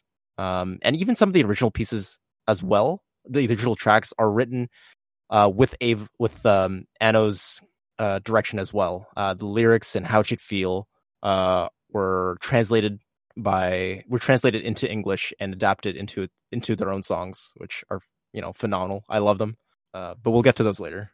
Because after that, just absolutely traumatic is definitely an understatement. Just forcing her to kind of go through like that kind of semblance, and it's kind of like Asuka just never, like, leading into the movies, like Asuka just past the early episodes, she doesn't ever find another victory after this. Like she doesn't have like a single. She's thrown in as being this solo, just passionate and driven entity that doesn't need anybody's help and is able to like go and combat the angels on her own. And she never gets any kind of solo, just solo victory throughout the entirety of this series, just which consistently breaks her, and leading into the point where the last out that the angel ever gives to Asuka to stop the pain is to literally just accept the fact that you're lonely and that you're looking for a connection, and that you're looking for people to essentially bring in and actually accept you for who you are. But because of her stubbornness and because of the amount of individualism that she wants to project onto others, because of her sense of abandonment, she cannot accept help, and she has strong abandonment issues for very good reason, and she just won't accept it because she's afraid of being betrayed or being left alone like her mother did. which then forces Rey to step in to use essentially their trump card to destroy the Eva and cast it out into space, which is the Lance of Longinus. I'm going to call it Longinus. I'm never going to accept Longinus. I understand that the technical pronunciation, that even though Netflix went out and went through and decided to go through Longinus, I still can't accept that pronunciation because it's just so off the wall and so out of the ordinary. But so suffering from a case of Longinus. Christ, it's just like I thought they were taking the piss, but it's just like, no, the majority of the pronunciations through historical texts, through generals and through Roman sense, they call it Longinus. But then I also found several other videos and several other like essays to go through, and they call it Longinus. And it's just kind of like, well, I'm gonna take the one that doesn't sound like a gynecology term. I'm gonna keep it as Longinus just to keep my sanity intact. Make it a thing. Which is got a case of Longinus. Basically, man, Jesus. Because it's the Lance of Longinus is essentially this weird MacGuffin that they have been able to keep down in Terminal Dogma that goes through AT fields, and so that was the only way that they can do it. But unfortunately, to that point, Rey is able to defeat the Angel, much to Asuka's chagrin. She goes into clinical depression, so she's dragged off. That she can't even operate her Eva anymore. No. And literally just the one after with because like Kaji's already died because of his like espionage and all of his bits, so Misato's in a rut. Asuka's literally just being thrown away and discarded, considering that she's not able to like pilot her own Eva anymore. She's left in emaciated state, not like attempting to kill herself later until she was like recovered by nerve. Like you want to literally just display like or sum up depression in like one frame. It's literally just Asuka sitting in the middle of a decrepitated house with a little bit of running water, just naked and anemic inside of a bathtub that's just baked in the middle of the sun, and it's just kind of like, Christ, she's out of it. Followed by essentially Rey having to, like you said before, detonate her own core and just kill herself because they wouldn't be able to stop the Angel that was able to infect her otherwise, because we wouldn't have been able to, like, otherwise we would have to go through an entire like fourth child situation again. And on top of that fact, like with Misato completely like emaciated and just broken over Kaji's death because of all of his like past actions catching up to him, trying to flip flop between Sele and Nerve. And it gets to a point where it's just Shinji has nobody. It's just Shinji. And he's left, and it's terrible. It's like terrible because like all these terrible things are happening around Shinji, and he feels somewhat powerless to do anything with it. He doesn't know where to go. He doesn't know who to turn to. His one of his supports, Kaji, is like now also gone. And he doesn't know what to do. And then, he's trying to connect to anybody here, and then he bumps into this this perfect being, the perfect entity. Just casually sitting on a statue at the beach, just as Shinji's trying to just get some alone time and just try and like make some sense and run away like he's only able to do. Here comes this just angel, this literal angel, just coming down to earth in the form of Kaoru, and he was sent as the replacement for Asuka to essentially like be the new pilot. He has perfect sync rates. He gets along with everybody. He openly accepts Shinji. He like comes into his life unconditionally loving him and giving him all of the like self-worth and attention and just positive feedback that has been lacking for him for a vast majority of the series. And he's his only like light and decent connection throughout the entirety of this whole debacle. Now that things are just literally falling apart at the seams, even though there's only one angel left and Shinji's still just chomping at the bits, just waiting where it's just, this might be over. This, like, I only have one more angel. This is the last trial, the last conflict I'm going to have to go overcome, and then everything will be going through. And at least I'll be able to have like Kaji, like going through Kaoru. Yeah. Because somebody was able to come into my life and love me unconditionally.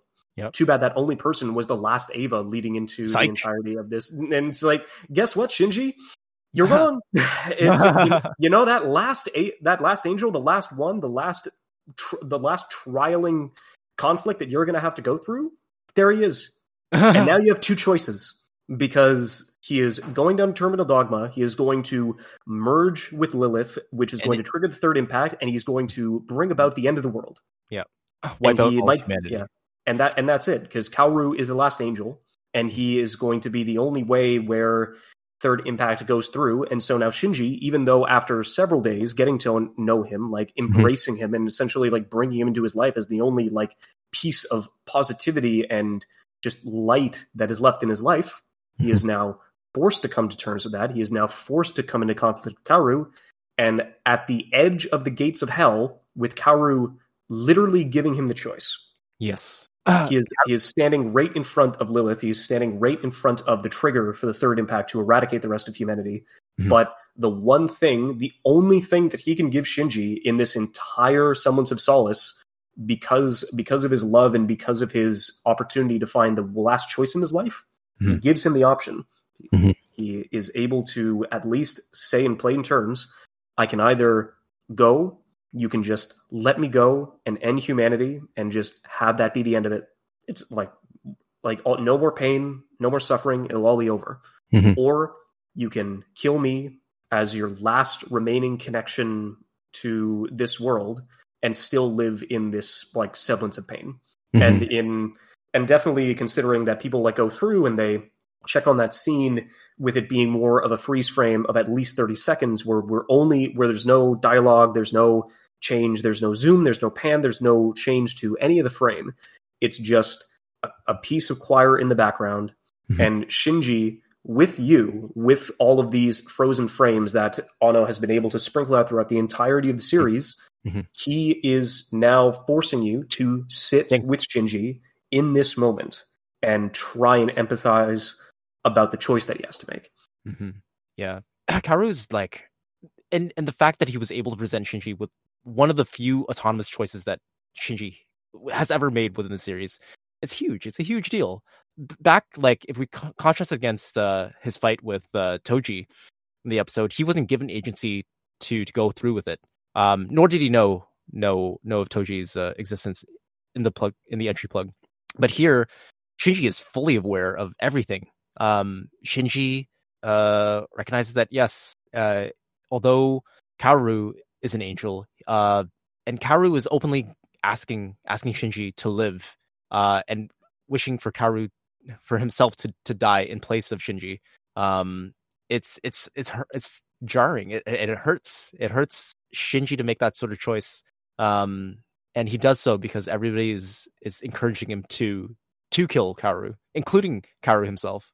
And later, after he's killed Kaoru, he sits on the beach where he first met Kaoru and contemplates with Misato whether or not he did the right choice. In Shinji's words, he was a much nicer person than Kaoru, but Misato affirms against that idea that he was an angel and he was going to initiate third impact and kill everybody. He lost the will to live and doesn't deserve to live. And Shinji just has to persist and exist. Live through the pain. Yeah. Work through the pain, which is not a lot. And so I guess in that case, we now get episodes 25 and 26, which are different, to say the least. Considering that it was so mind-boggling in a way for the series to end, because it was essentially not that concrete. It was a jumble for the very last frame that we got in episode 24 was ending on them sitting on the beach, Misato and Shinji, and then jump to episode 25. We're presented with the cut of Shinji in the hospital room, and he's just thinking about what to think of everything that's transpired up to this point. And the episode is entirely presented in abstraction and surrealism. You don't know. We understand that Shinji isn't in a physical space, but he's like thinking about his past versions. We're definitely seeing a lot of like surreal depictions of him in his mental space, where he's on the train car alongside everybody else who has otherwise should have been incapacitated or dead, and he's trying to come to terms with who he is. because it always comes back to the train cars, where it was one of his only pieces of solace. It was one of his only like places to think. It was one of his only places to actually just come to terms with the rest of it. But there's not really as much to go through, and so it doesn't. And so I guess one of the major reasons why people were definitely confused is that essentially the Human Instrumentality Project, which was something that was foreshadowed in the rest of it, which in the series, which basically just amounts to the entirety of the world trying to merge all of mankind into a single entity, with no more AT fields, with no more distance, with everybody feeling the same thing and everybody becoming one. But Shinji has been able to create in these 2 episodes a solitary existence for himself, a world in which only he alone can exist. But he wants to figure out how he can change that, because he's gone through all this trauma. He's changed. And for the better and for the worse, and at least try and attempt to like not confirm, but accept his existence and accept his failures and accept his flaws. And ultimately being in the middle of all this abstract pieces and all of this like just this mix, this media mix, this jumbled media mix of an entire set of 2 episodes. Shinji is still able to go through and not necessarily reject instrumentality, but kind of accept the rest of the world as well as himself, and just kind of in his final choice and his final just revelation in that he's able to destroy this shell that he's created around and to create his own solitary existence by realizing that even though all of these events, all these connections, all these trials, all this conflict, all this hate, all this just pessimism and depression, if you still keep moving forward, even at the end of the day, you can still learn to love yourself. And at the end of, and even through all of that, even through all of the rest of it, like after getting a brief glimpse of like a high school life that he would have been able to have if he wasn't a naval pilot, getting a different perspective on a life that he would have been able to still find meaning in not just having this one singular thing that people want from you. He's able to learn that if this is one of the many worlds that open up to you when you learn how to love yourself. And everybody congratulates him on that revelation, and the series ends. And it's a very positive message. Like at the end of the day, with all the conflict, with all the just with all plot, of the narrative, because I will admit that it doesn't wrap up everybody correctly. Like it doesn't do Rei, Misato, or like Asuka. It doesn't everybody wrap up. else. It doesn't wrap up anything of the series, but it does give out its core message to the audience, as though Anno himself is stepping into frame and telling you this is a path or a reason for you to exist, that you create meaning. You create meaning for yourself, and you can find happiness if you desire it. And it is a very positive message. Like after all of this like negativity and strife, the fact that he like, and even through all of the events that happened around the production of Evangelion, the fact that he's still able to go through, like Anno himself, to go through and still like come to that kind of conclusion and still like try and send that message out to as many people as he could throughout this like one original like piece of his creation. It's definitely it is definitely like takes a strong person to essentially like try and like go behind like that kind of stance. In these episodes, so it's definitely hotly contested whether or not the last 2 episodes were canon in series. But Anno makes it clear that although the production was suffering from budget cuts towards the end of it, Anno chose to use these abstract marker, almost storyboard-esque frames placed into the last episodes, and affirms that it was a directorial choice, that an artistic choice that Anno made to highlight the core message of the series, which is self-affirmation and putting meaning into your own existence. But of course, a lot of fans, reasonably so, I feel, felt a little bit betrayed, because they were expecting a particular sort of series with plot points that were supposed to wrap up in a conventional manner, and it's just kind of like dropped. Like what are you supposed to do now? What about all the AT fields? What are the angels? What about like everybody else, right? And that garnered a lot of hate mail and backlash and backlog, a very polarizing sort of discussion that arose from it. In fact, the last episodes of 25 and 26 were the most watched in the Eva series at the time of its TV debut. And still to this day, a lot of discussion is generated around those two episodes.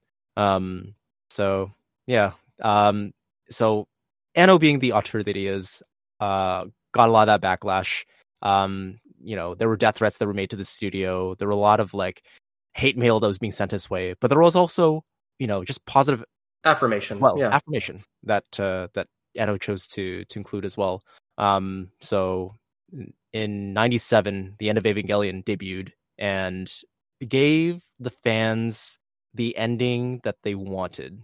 That they thought they wanted. Exactly. This was the end of Evangelion just as a whole. It's phenomenal. There's so much to talk about, but just not too much like at all, like in the middle of it, because you can definitely just go through and say that there's so much more to add, where it's like, okay, we got closure with the rest of the characters leading into the series, and we got like for the rest of it, except you kind of already got that in the last two episodes, considering that they were all dead, which is definitely understandable. But then it was just, because what did you say before? Anno just woke up and shows violence.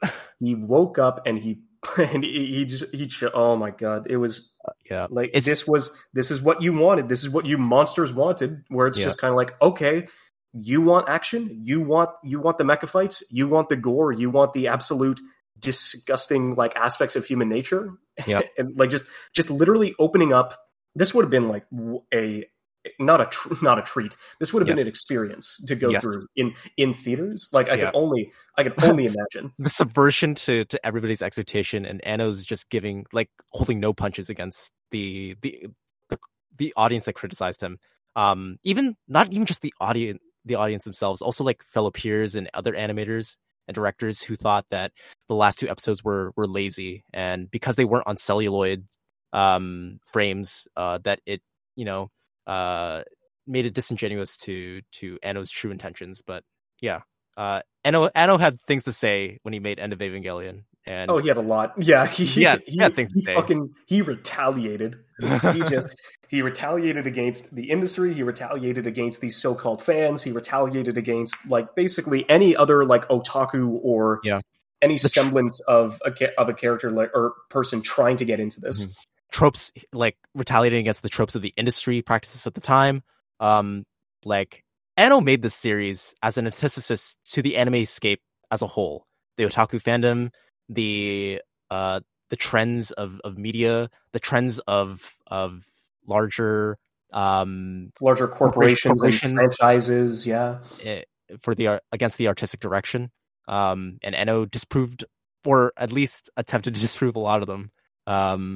So the End of Evangelion starts off its series with Shinji and Asuka in a hospital room, where Asuka is left in her comatose state from episode 22 or so. Shinji is begging anybody to give him some attention or somebody to lean on. And he's reduced to this point where he's begging a comatose Asuka for help, and inadvertently shows Asuka's naked body to Shinji, and Shinji, being in the low and depressive state that he's in, reverts to his base instinct and jerks off to completion to Asuka's comatose body, and immediately in the first 5 minutes. First 5 minutes of the film that you guys have been clamoring and waiting to see the ending for, and he just drops that like in the middle as kind of like a reflection, which is kind of like why I would have thought like this would have been like an experience to see like in this film, because it's just kind of like a director who is just completely fucking over it and done, and just like lashing out at essentially like everybody else, where it's just, I literally just wanted to give you a positive message like by the end of this. And the fact that so many of these like not necessarily a vocal minority, because it would have been like diversive just to say the least. But like just so many like nods and like a finger pointing directly out at the audience in so many like cases in this film, where it's just how successful the merchandise behind like Rei and Asuka was, where it's just kind of like, you greasy like unbenevolent fuckers literally are just like jerking it to all these 2D women and not essentially like trying to go out and experience and interact with the real world. You're not experiencing life. You are literally, and it's like, oh yeah, no, like, God, Shinji is just kind of like low and Jotron and kind of like disgusting in this moment. It's like, yes, like, he is. I wonder where I got that influence from. Yes. And the fact that like it's so ironic that the obsessive otaku fandom was able to fuel funds for the series.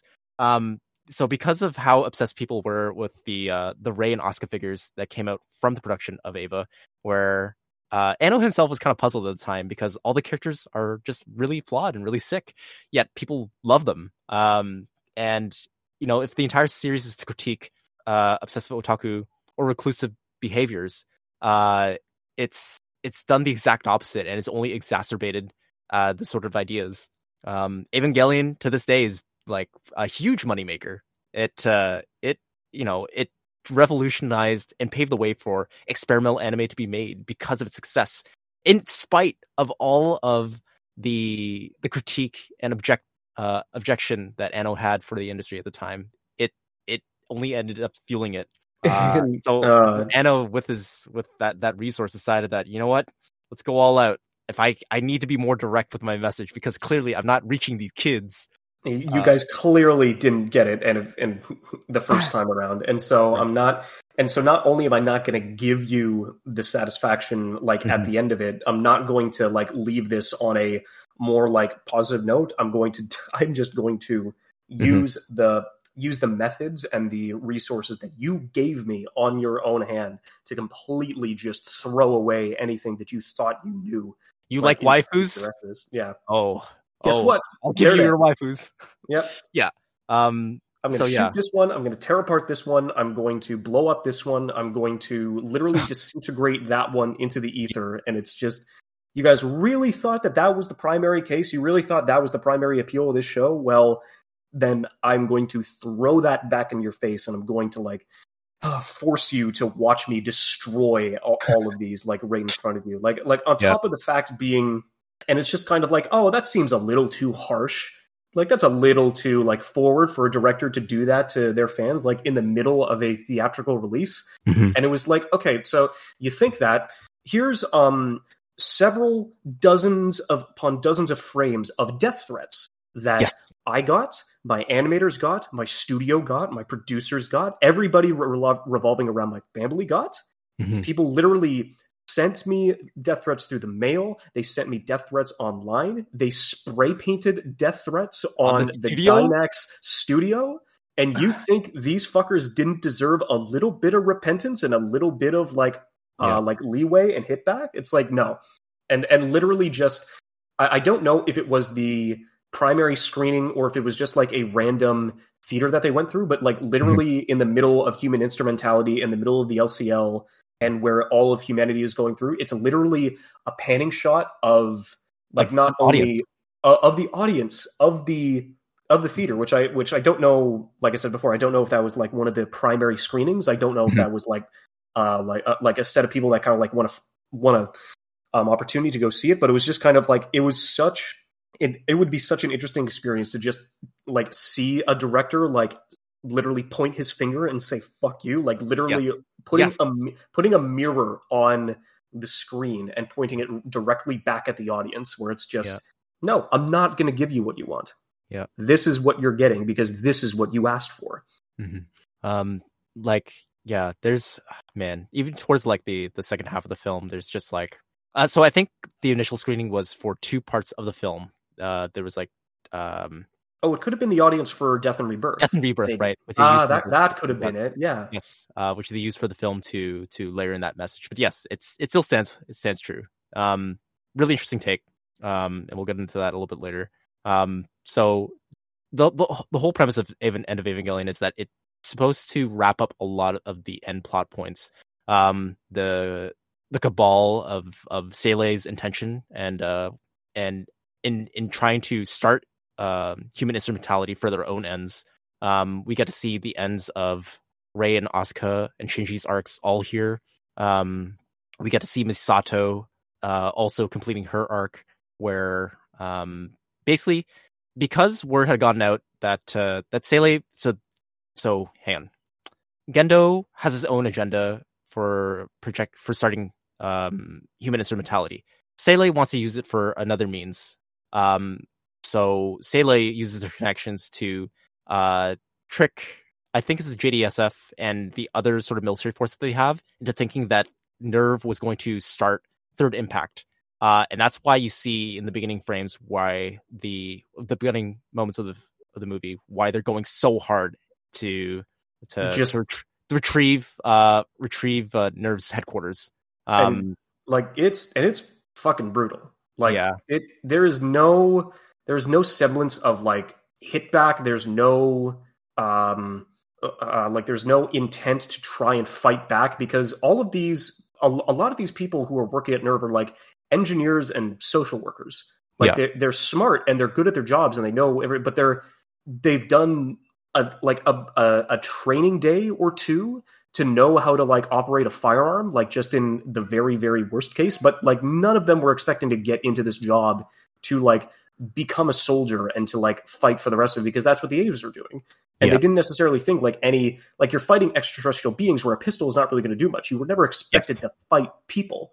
Yes. And so you see these cuts of all the JSDF rolling through the halls, like just mowing down, just neutralizing targets, just basic NERV like workers, like through the rest of it. Like you see people dragging their friends who have already been shot through the hall only for them to get gunned down themselves. They literally get chucked into a room where they're eviscerated by a flamethrower. Like there's no mercy. There is no semblance of like hit back or just continuous fight for the rest of it. Like there's no way that they can like combat the rest of this thought. Mm-hmm. This is an operation, like a cleansing. They're cleaning up all of NERV, and through all this, like they're even mentioned that they'll neutralize all the targets. Like Misato is desperately trying to like get the children to safety inside their AV units, where they'll be sheltered by them in the safest place possible. Asuka, in her comatose state, is forced into AV Unit 2 to protect herself and placed under the lake near Tokyo 3. Shinji, on the other hand, after coming to terms that his existence and everything around him is just meaningless and loses his will to live, is just hiding under the stairs somewhere in NERV headquarters. And Misato takes it upon herself that she has to save Shinji for any of this to be worth it.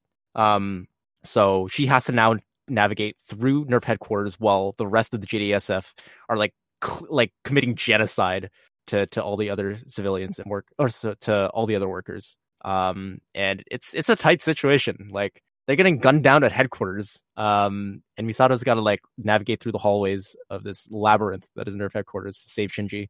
To literally drag him through this.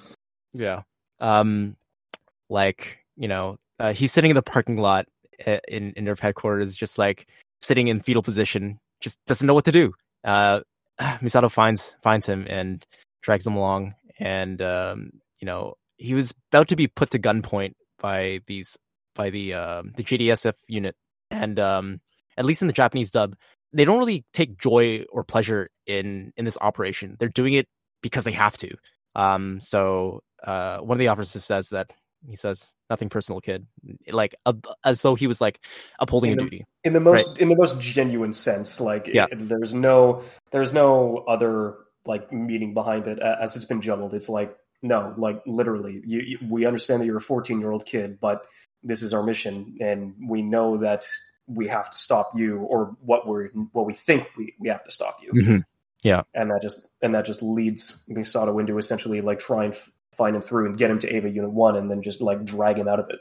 Mm-hmm. Which then leads to possibly the best, like to this day, I still think it's like, if there was one like positive outlook for the rest of it, it would basically just be Asuka's last stand. Yeah. It is gorgeous. Like just going from like such a whiplash to mm-hmm. like for her to come out of her comatose like state in her fetal position, like sitting at the bottom of the lake being bombarded by oil bombs or like subnautical detonants. Yes. like leading through it, and then finally coming to the realization, because the reason why her mother was so comatose was because, very much like Shinji's mother, she ended up like losing her psyche to the Eva that she was working on. Mm-hmm. And so when Asuka finally has that realization that the mother that she was trying to appease, the one that she was trying to like get her to love her and like look at her again, has been inside the Eva the whole time, and she like just climbs to the top of this lake in this triumphant like stand, literally bench pressing a destroyer over her hands in the Eva, and it's like, like just chucking it against all of the ordnance of the JDS forces. Yeah, exactly. Just absolutely having a heyday, like completely going through, only to then be interrupted by the mass production units that Sele and other nations have been working on for their own ends.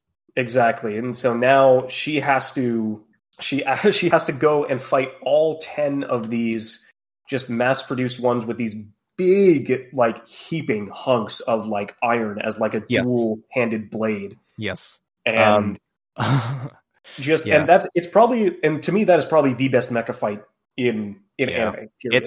It's breathtaking. It is so like you feel the weight of every, like you feel every that swing. These are like several story high monoliths that are just literally fighting and breaking out into fisticuffs, and how each step completely changed the landscape whenever they go and move the battle to somewhere else. To like one of like Asuka's best cuts in the franchise is like when she picks it up and she's in the middle of being knocked back after a swing, and you see her whole like body just being thrown around by the forces of the amount of G's and the weight of the fight that she's like going through. And to her credit, she does take down all 10 of like the mass production. Mm-hmm. Too bad it's not all of enough. The cores, and she essentially gets torn apart in like at the end of it. Like she's so close to having her like moment of retribution, so close to going through, but as we knew in episodes 25 and 26, she ends up losing anyways. And then of course it's like, this is one of your favorite redheaded like anime girls that you like. Well, I'm gonna tear her to shreds. literally, figuratively, all of it. Just break her down entirely and force you to bear witness to it. It's not a pretty sight either, right? No, it is literally gut-wrenching. It is literally just, there is nothing like after this, and just like forcing you to watch as like, you know, that Asuka's feeling all of this as well. It's just kind of like, oh god, like you're like both you in the theater and all of the nerve workers who are like running reconnaissance and like watching the battle from afar. It's like you're literally like put into their position where it's like, oh god, they're literally just tearing her apart. They're eating her. We get to see like the visible damage within the plug suit, or within the entry plug that Asuka's in.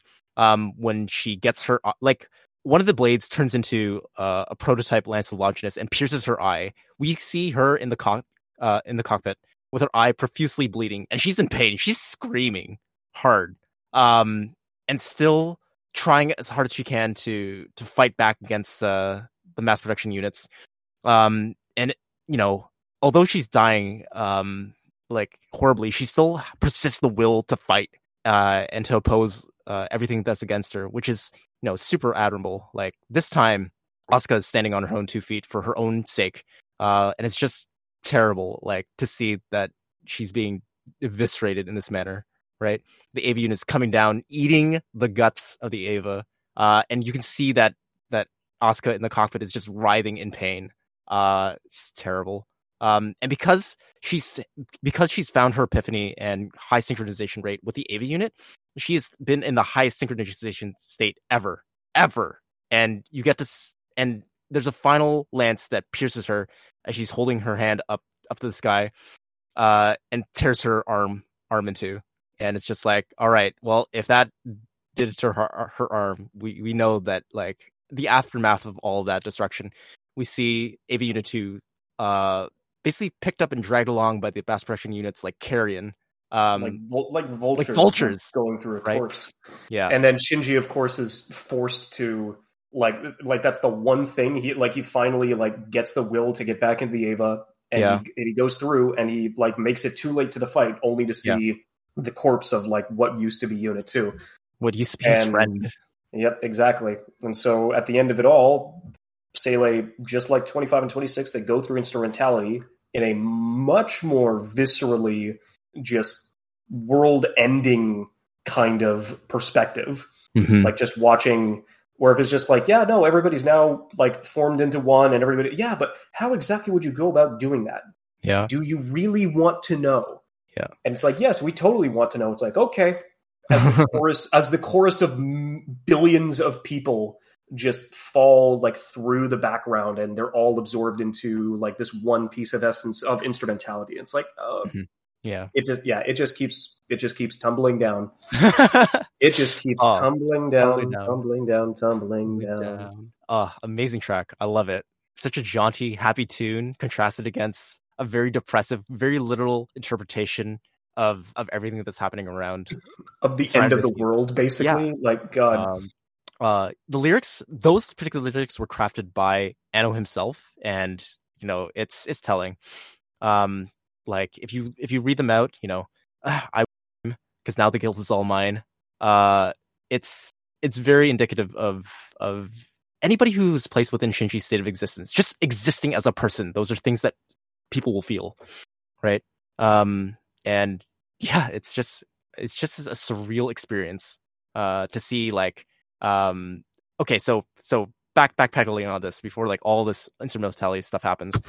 Shinji, after having one last talk with Misato, after Misato tries to convince Shinji to persist and to take charge of his life, because after all this, Misato won't be able to help him.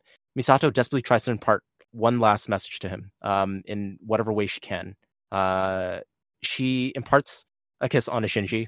And I think the reason for this is why she uses a kiss as a way to connect with Shinji is because Misato herself sees herself kind of like, she uses her as a point of desire, that if I can't connect with this person emotionally, then I will use what has always conventionally worked with me, which is my body, to convince him. And yeah, just so Shinji, you know, is of course taken aback by this and shoved into the elevator by Misato, where she just keels over and dies. Like, it's so tragic. And like, yeah. That even at the end of the day, like that's the only thing that she can do. It's the only thing. It's the only thing that she way that she knows how. Yeah. So, yeah. And then, like, as soon as we get up to Evangelion Unit 1, Shinji can't even get inside the entry plug because it's cut off by Bakelite. So although Shinji now like found the resolve to like want to help, he can't even. He's removed the choice of doing anything for Asuka while she's being eviscerated. And then like the monitors scream out to say that Shinji, Asuka, well, it's terrible. And then like this is as bleak and as negative and as like forthright that anybody could like ever be in a stage to essentially like let the story play out. It is one of the most depressing endings and to like any sort of series that you will ever find. Mm-hmm. So Shinji gets into the cockpit finally, and he's able to reach the surface and see the destruction that's wrought. His first images upon entering the sky, after being picked up by the rest of the angels, is the mass production use, I should say, is Asuka's, the Unit 2's eviscerated state, because we're bombarded with those images directly. And Shinji just lets out a howling scream upon the realization of that. And it's harrowing. We get to, and it zooms out from his perspective out to the grand scale that he's now projected in the sky. Like they are like low orbit.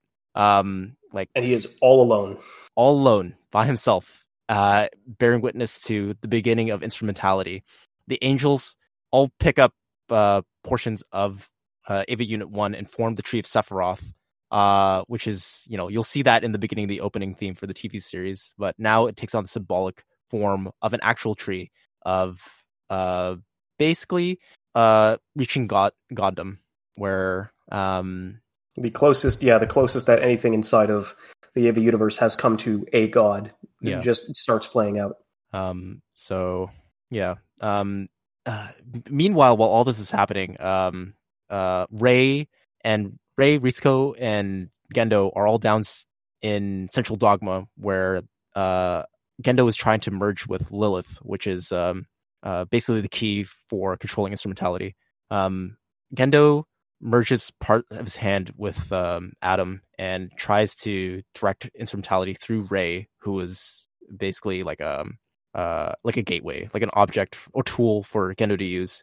But through her experience with living with Shinji and understanding him, she rejects Gendo and chooses Shinji instead to be responsible for instrumentality, and lets him be the fate of these many souls, essentially. And it's and it does lead into the same sort of direction where it's just he's now because now human instrumentality has been continued and it is continuing around Shinji again, but it's and because it's still trying to go for another ending for the rest of Eva, where it was just kind of like, okay, I already tried to tell you this ending once. Why would I do that again? Like, why would, if you didn't listen the first time, why essentially would I like try to line that up? And so Shinji once again goes through and chooses to leave instrumentality like he did before, but not out of obligation, not out of like finding a newfound set of acceptance, not out of being anything more to have a positive outlook on the future. He just goes because he doesn't like it. Like, this is not what I wanted. This is not reality. This is not the reality that everybody should choose to. And so his mother, who still now lives inside of Ava Unit 1, just tells him, well, it might not be complete, but then everybody will have the opportunity to leave this instrumentality, but they will be able to leave this entity on their own time. And maybe they will come to join you, but until then, you're going to have to live in the reality. You're going to have to live with other people. You're going to have to live with pain, and you're going to have to live with all this. But at least you'll be able to keep moving forward and still live. And it's the final like middle finger to Gendo, because Gendo gets rejected by Rei. He gets rejected by his dead wife. Ava Unit 2 chomps him in half. Yeah, and then he's not allowed to, or no, he gets accepted into instrumentality, but he is not granted the one major goal that he has been searching for throughout this entire season. He was not given the satisfaction to be with his wife, to be with his dead wife in instrumentality, because her piece of her soul, her entity, the last piece that would have been able to connect with him, is no longer going to be a part of it. She is going to reside within Ava Unit 01, and eternity. Yes, she is going to, Ava Unit 1. She's going to reside inside of the Ava Unit throughout the rest of eternity as not a trophy, but more as a token and a remembrance of humanity. And they will never be able to come back into contact ever again. Which then leads up to Shinji going through and resurfacing in the Red Seas after the apocalypse, after everything is kind of just stopped partway through, and instrumentality is essentially like still happened, but now it's incomplete, and people now have the opportunity or the choice to return to reality. Yeah.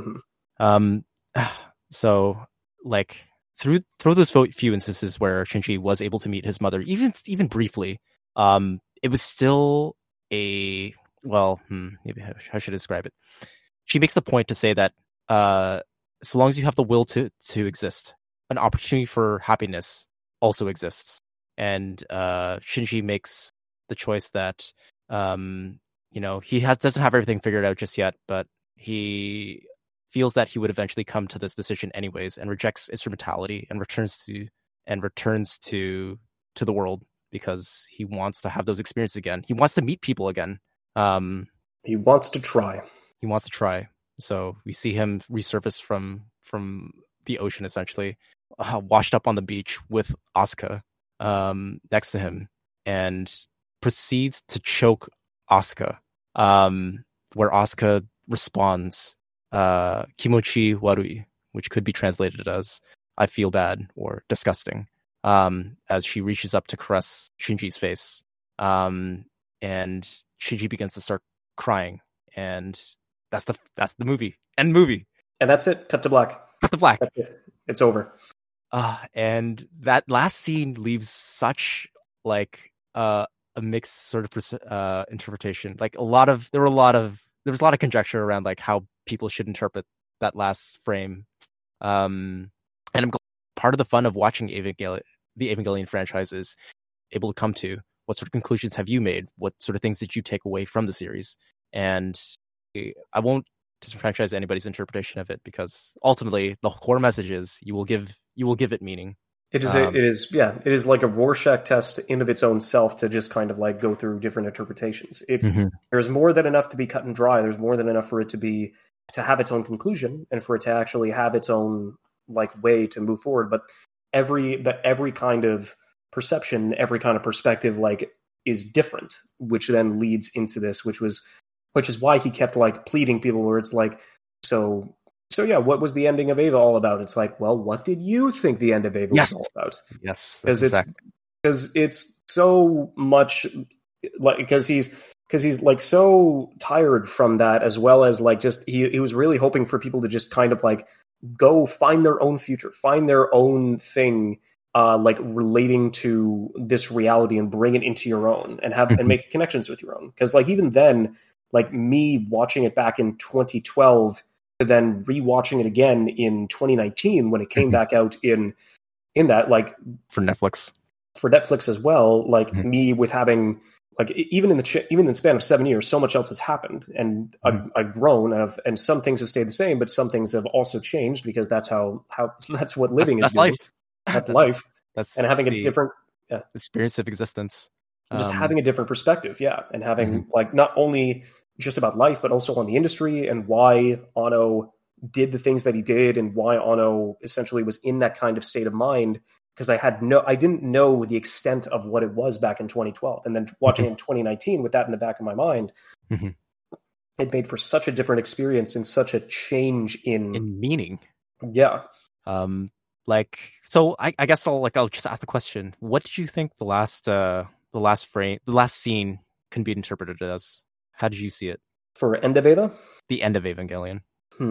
Yeah, for the end of Eva, I still think that it was that people will still, that humanity was not over, that there was still an opportunity for it to, because I think it was not complete. Like like the entire instrumentality was like aborted and like stopped halfway through, so it was not entirely complete. And so it's a flawed unity that still is open for separation and open, but at least everybody in there has the opportunity to choose when and why they come out. And so at least it was kind of the same vein, where at least Asuka would have, through all that trauma and through all of that, to essentially have the opportunity to go, she would have the opportunity to essentially like leave the majority of that collective and try and find connection like outside of that, because she knew because of the relationship with her mother, that's not the connection, that's not the just way that she wanted to interact with people. And so but because it's Shinji and because of what their conflict and what their relationship had devolved into, I'm kind of glad that she still did have at least some semblance of care, that she was, even after all of the horrific things that, or after all that Shinji did, after all that she was able to go through, even with all the pain, she was still able to reciprocate some semblance of kindness. And then immediately just undercut it with like, how disgusting. Kimichi Warui. So I interpret the end of Evangelion, that last scene where Shinji chooses to choke Asuka, is to affirm that they're in a state of reality. Because if they can feel pain, then it means that they've made it. And this just isn't just some weird dream sequence again, where they're trapped in LCL. So, upon affirming that Asuka can feel pain, where she says Kimichi Warui, he either breaks down and cries because they've made it, or that he still feels guilt that now Asuka can feel the pain. And I think Asuka uses those sort of motions of caressing Shinji's face as a form of affection, not just like to chastise him, is important. It means that Asuka understands some aspect of Shinji now, because like everybody was in the soup. They saw everything that went on. They were all part of the same tang, and they got to experience and see inside of everybody else's psyche. Everybody was one for a period of time, and I think that allowed them to come to better understandings now that they've exited a collective consciousness and now return to a state of individuality. So that's my interpretation of the ending. But I won't object to anybody else forming their own opinions, because that's the fun. That is Evangelion. Yeah. And now that we've finally reached the end of Evangelion, there's a whole bunch of other things we can talk about the Rebuild series and how it interplays with the rest of the franchise. But that'll be for another episode. Even now that we've gone over the entire series and the movie, there's still a whole bunch of surrounding media around the Evangelion production. Dozens of different like pieces of media and video games and light novels and interviews and interviews, and because it's so because it's so damn profitable, and of course they would be able to franchise that and have it become like a literal mainstay in Japanese culture. But it is a lot. It's a lot. Huge industry impact. Rei and Asuka's existence have painted the archetype for all future sort of character templates. Like you can see it in the most recent iteration that I can think of is Darling in the Franxx, where we have 02. Literally, oh my god! Please, as long as she's not the mainstay, holy shit! Right? Darling in the Franxx was it was something. Yeah. It was really something. Wait, was Darling in the Franxx also Trigger or who? It was Trigger. Yes, it was a dual production with Trigger and A1 Pictures. Yes. But I could definitely see how people would definitely like go across with the red, or in her case, I think it was like it might have been like a really deep like rose, probably. Yes. Yeah. But then of course you had the blue with Ichigo. But it's just kind of like if you look for anything resembling like decent character traits in any of those characters, you're probably going to be coming up short. Yeah. For Darling in the Franxx, you definitely have to keep your expectations incredibly bloody low, even though it's a Trigger production. So yeah. It's also for the fact that like Trigger is also a Splinter iteration of the original Gainax team. True. Yeah.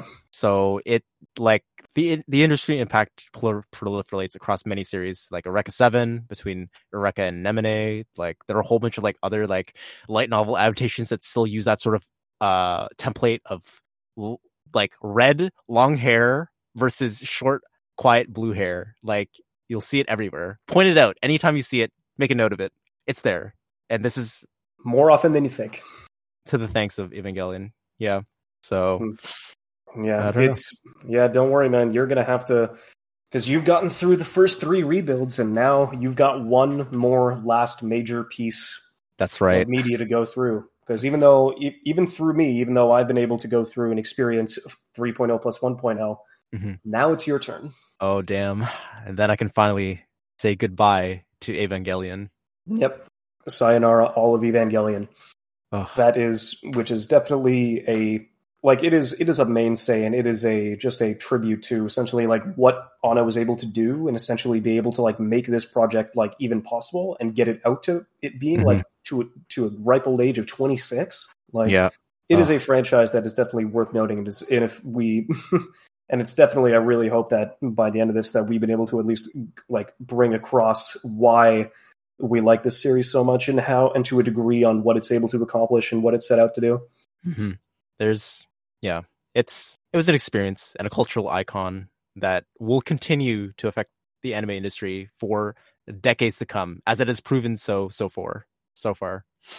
I think that's about it for now. We may return to this to examining the Evangelion franchise later, definitely for the Rebuild films, and maybe taking a look again more at a lateral view of the Evangelion franchise. What it was able to, what came before it, what came after it, what happened through Gainax. It's just kind of like there's so much related to this series in general. It's just kind of like we could go for days upon days and we still wouldn't have been able to cover everything that is related around Evangelion. But thankfully YouTube exists, and thankfully even podcasts as well, we're able to go through and kind of have the opportunity. But that is your goal. That is your next assignment. 3.0 plus 1.0. And say goodbye to Evangelion. Bye, Evangelion. All right. You'll get to it. And we hope you guys too. I really hope everybody is able to at least share this kind of experience and have the opportunity to experience it for themselves, because at the end of the day, that's the most that you can do. Yeah. Well, I think that's a good place to wrap it up. We'll return to this later. Thanks. Yeah, thanks for coming on. Thanks for helping me get through and just kind of elaborate on the entirety of what, or at least what most of Evangelion was. It was definitely, I definitely appreciate you stopping by. No problem. But yeah, it's been great being here. Thanks for having me. And yeah, congratulations. Congratulations.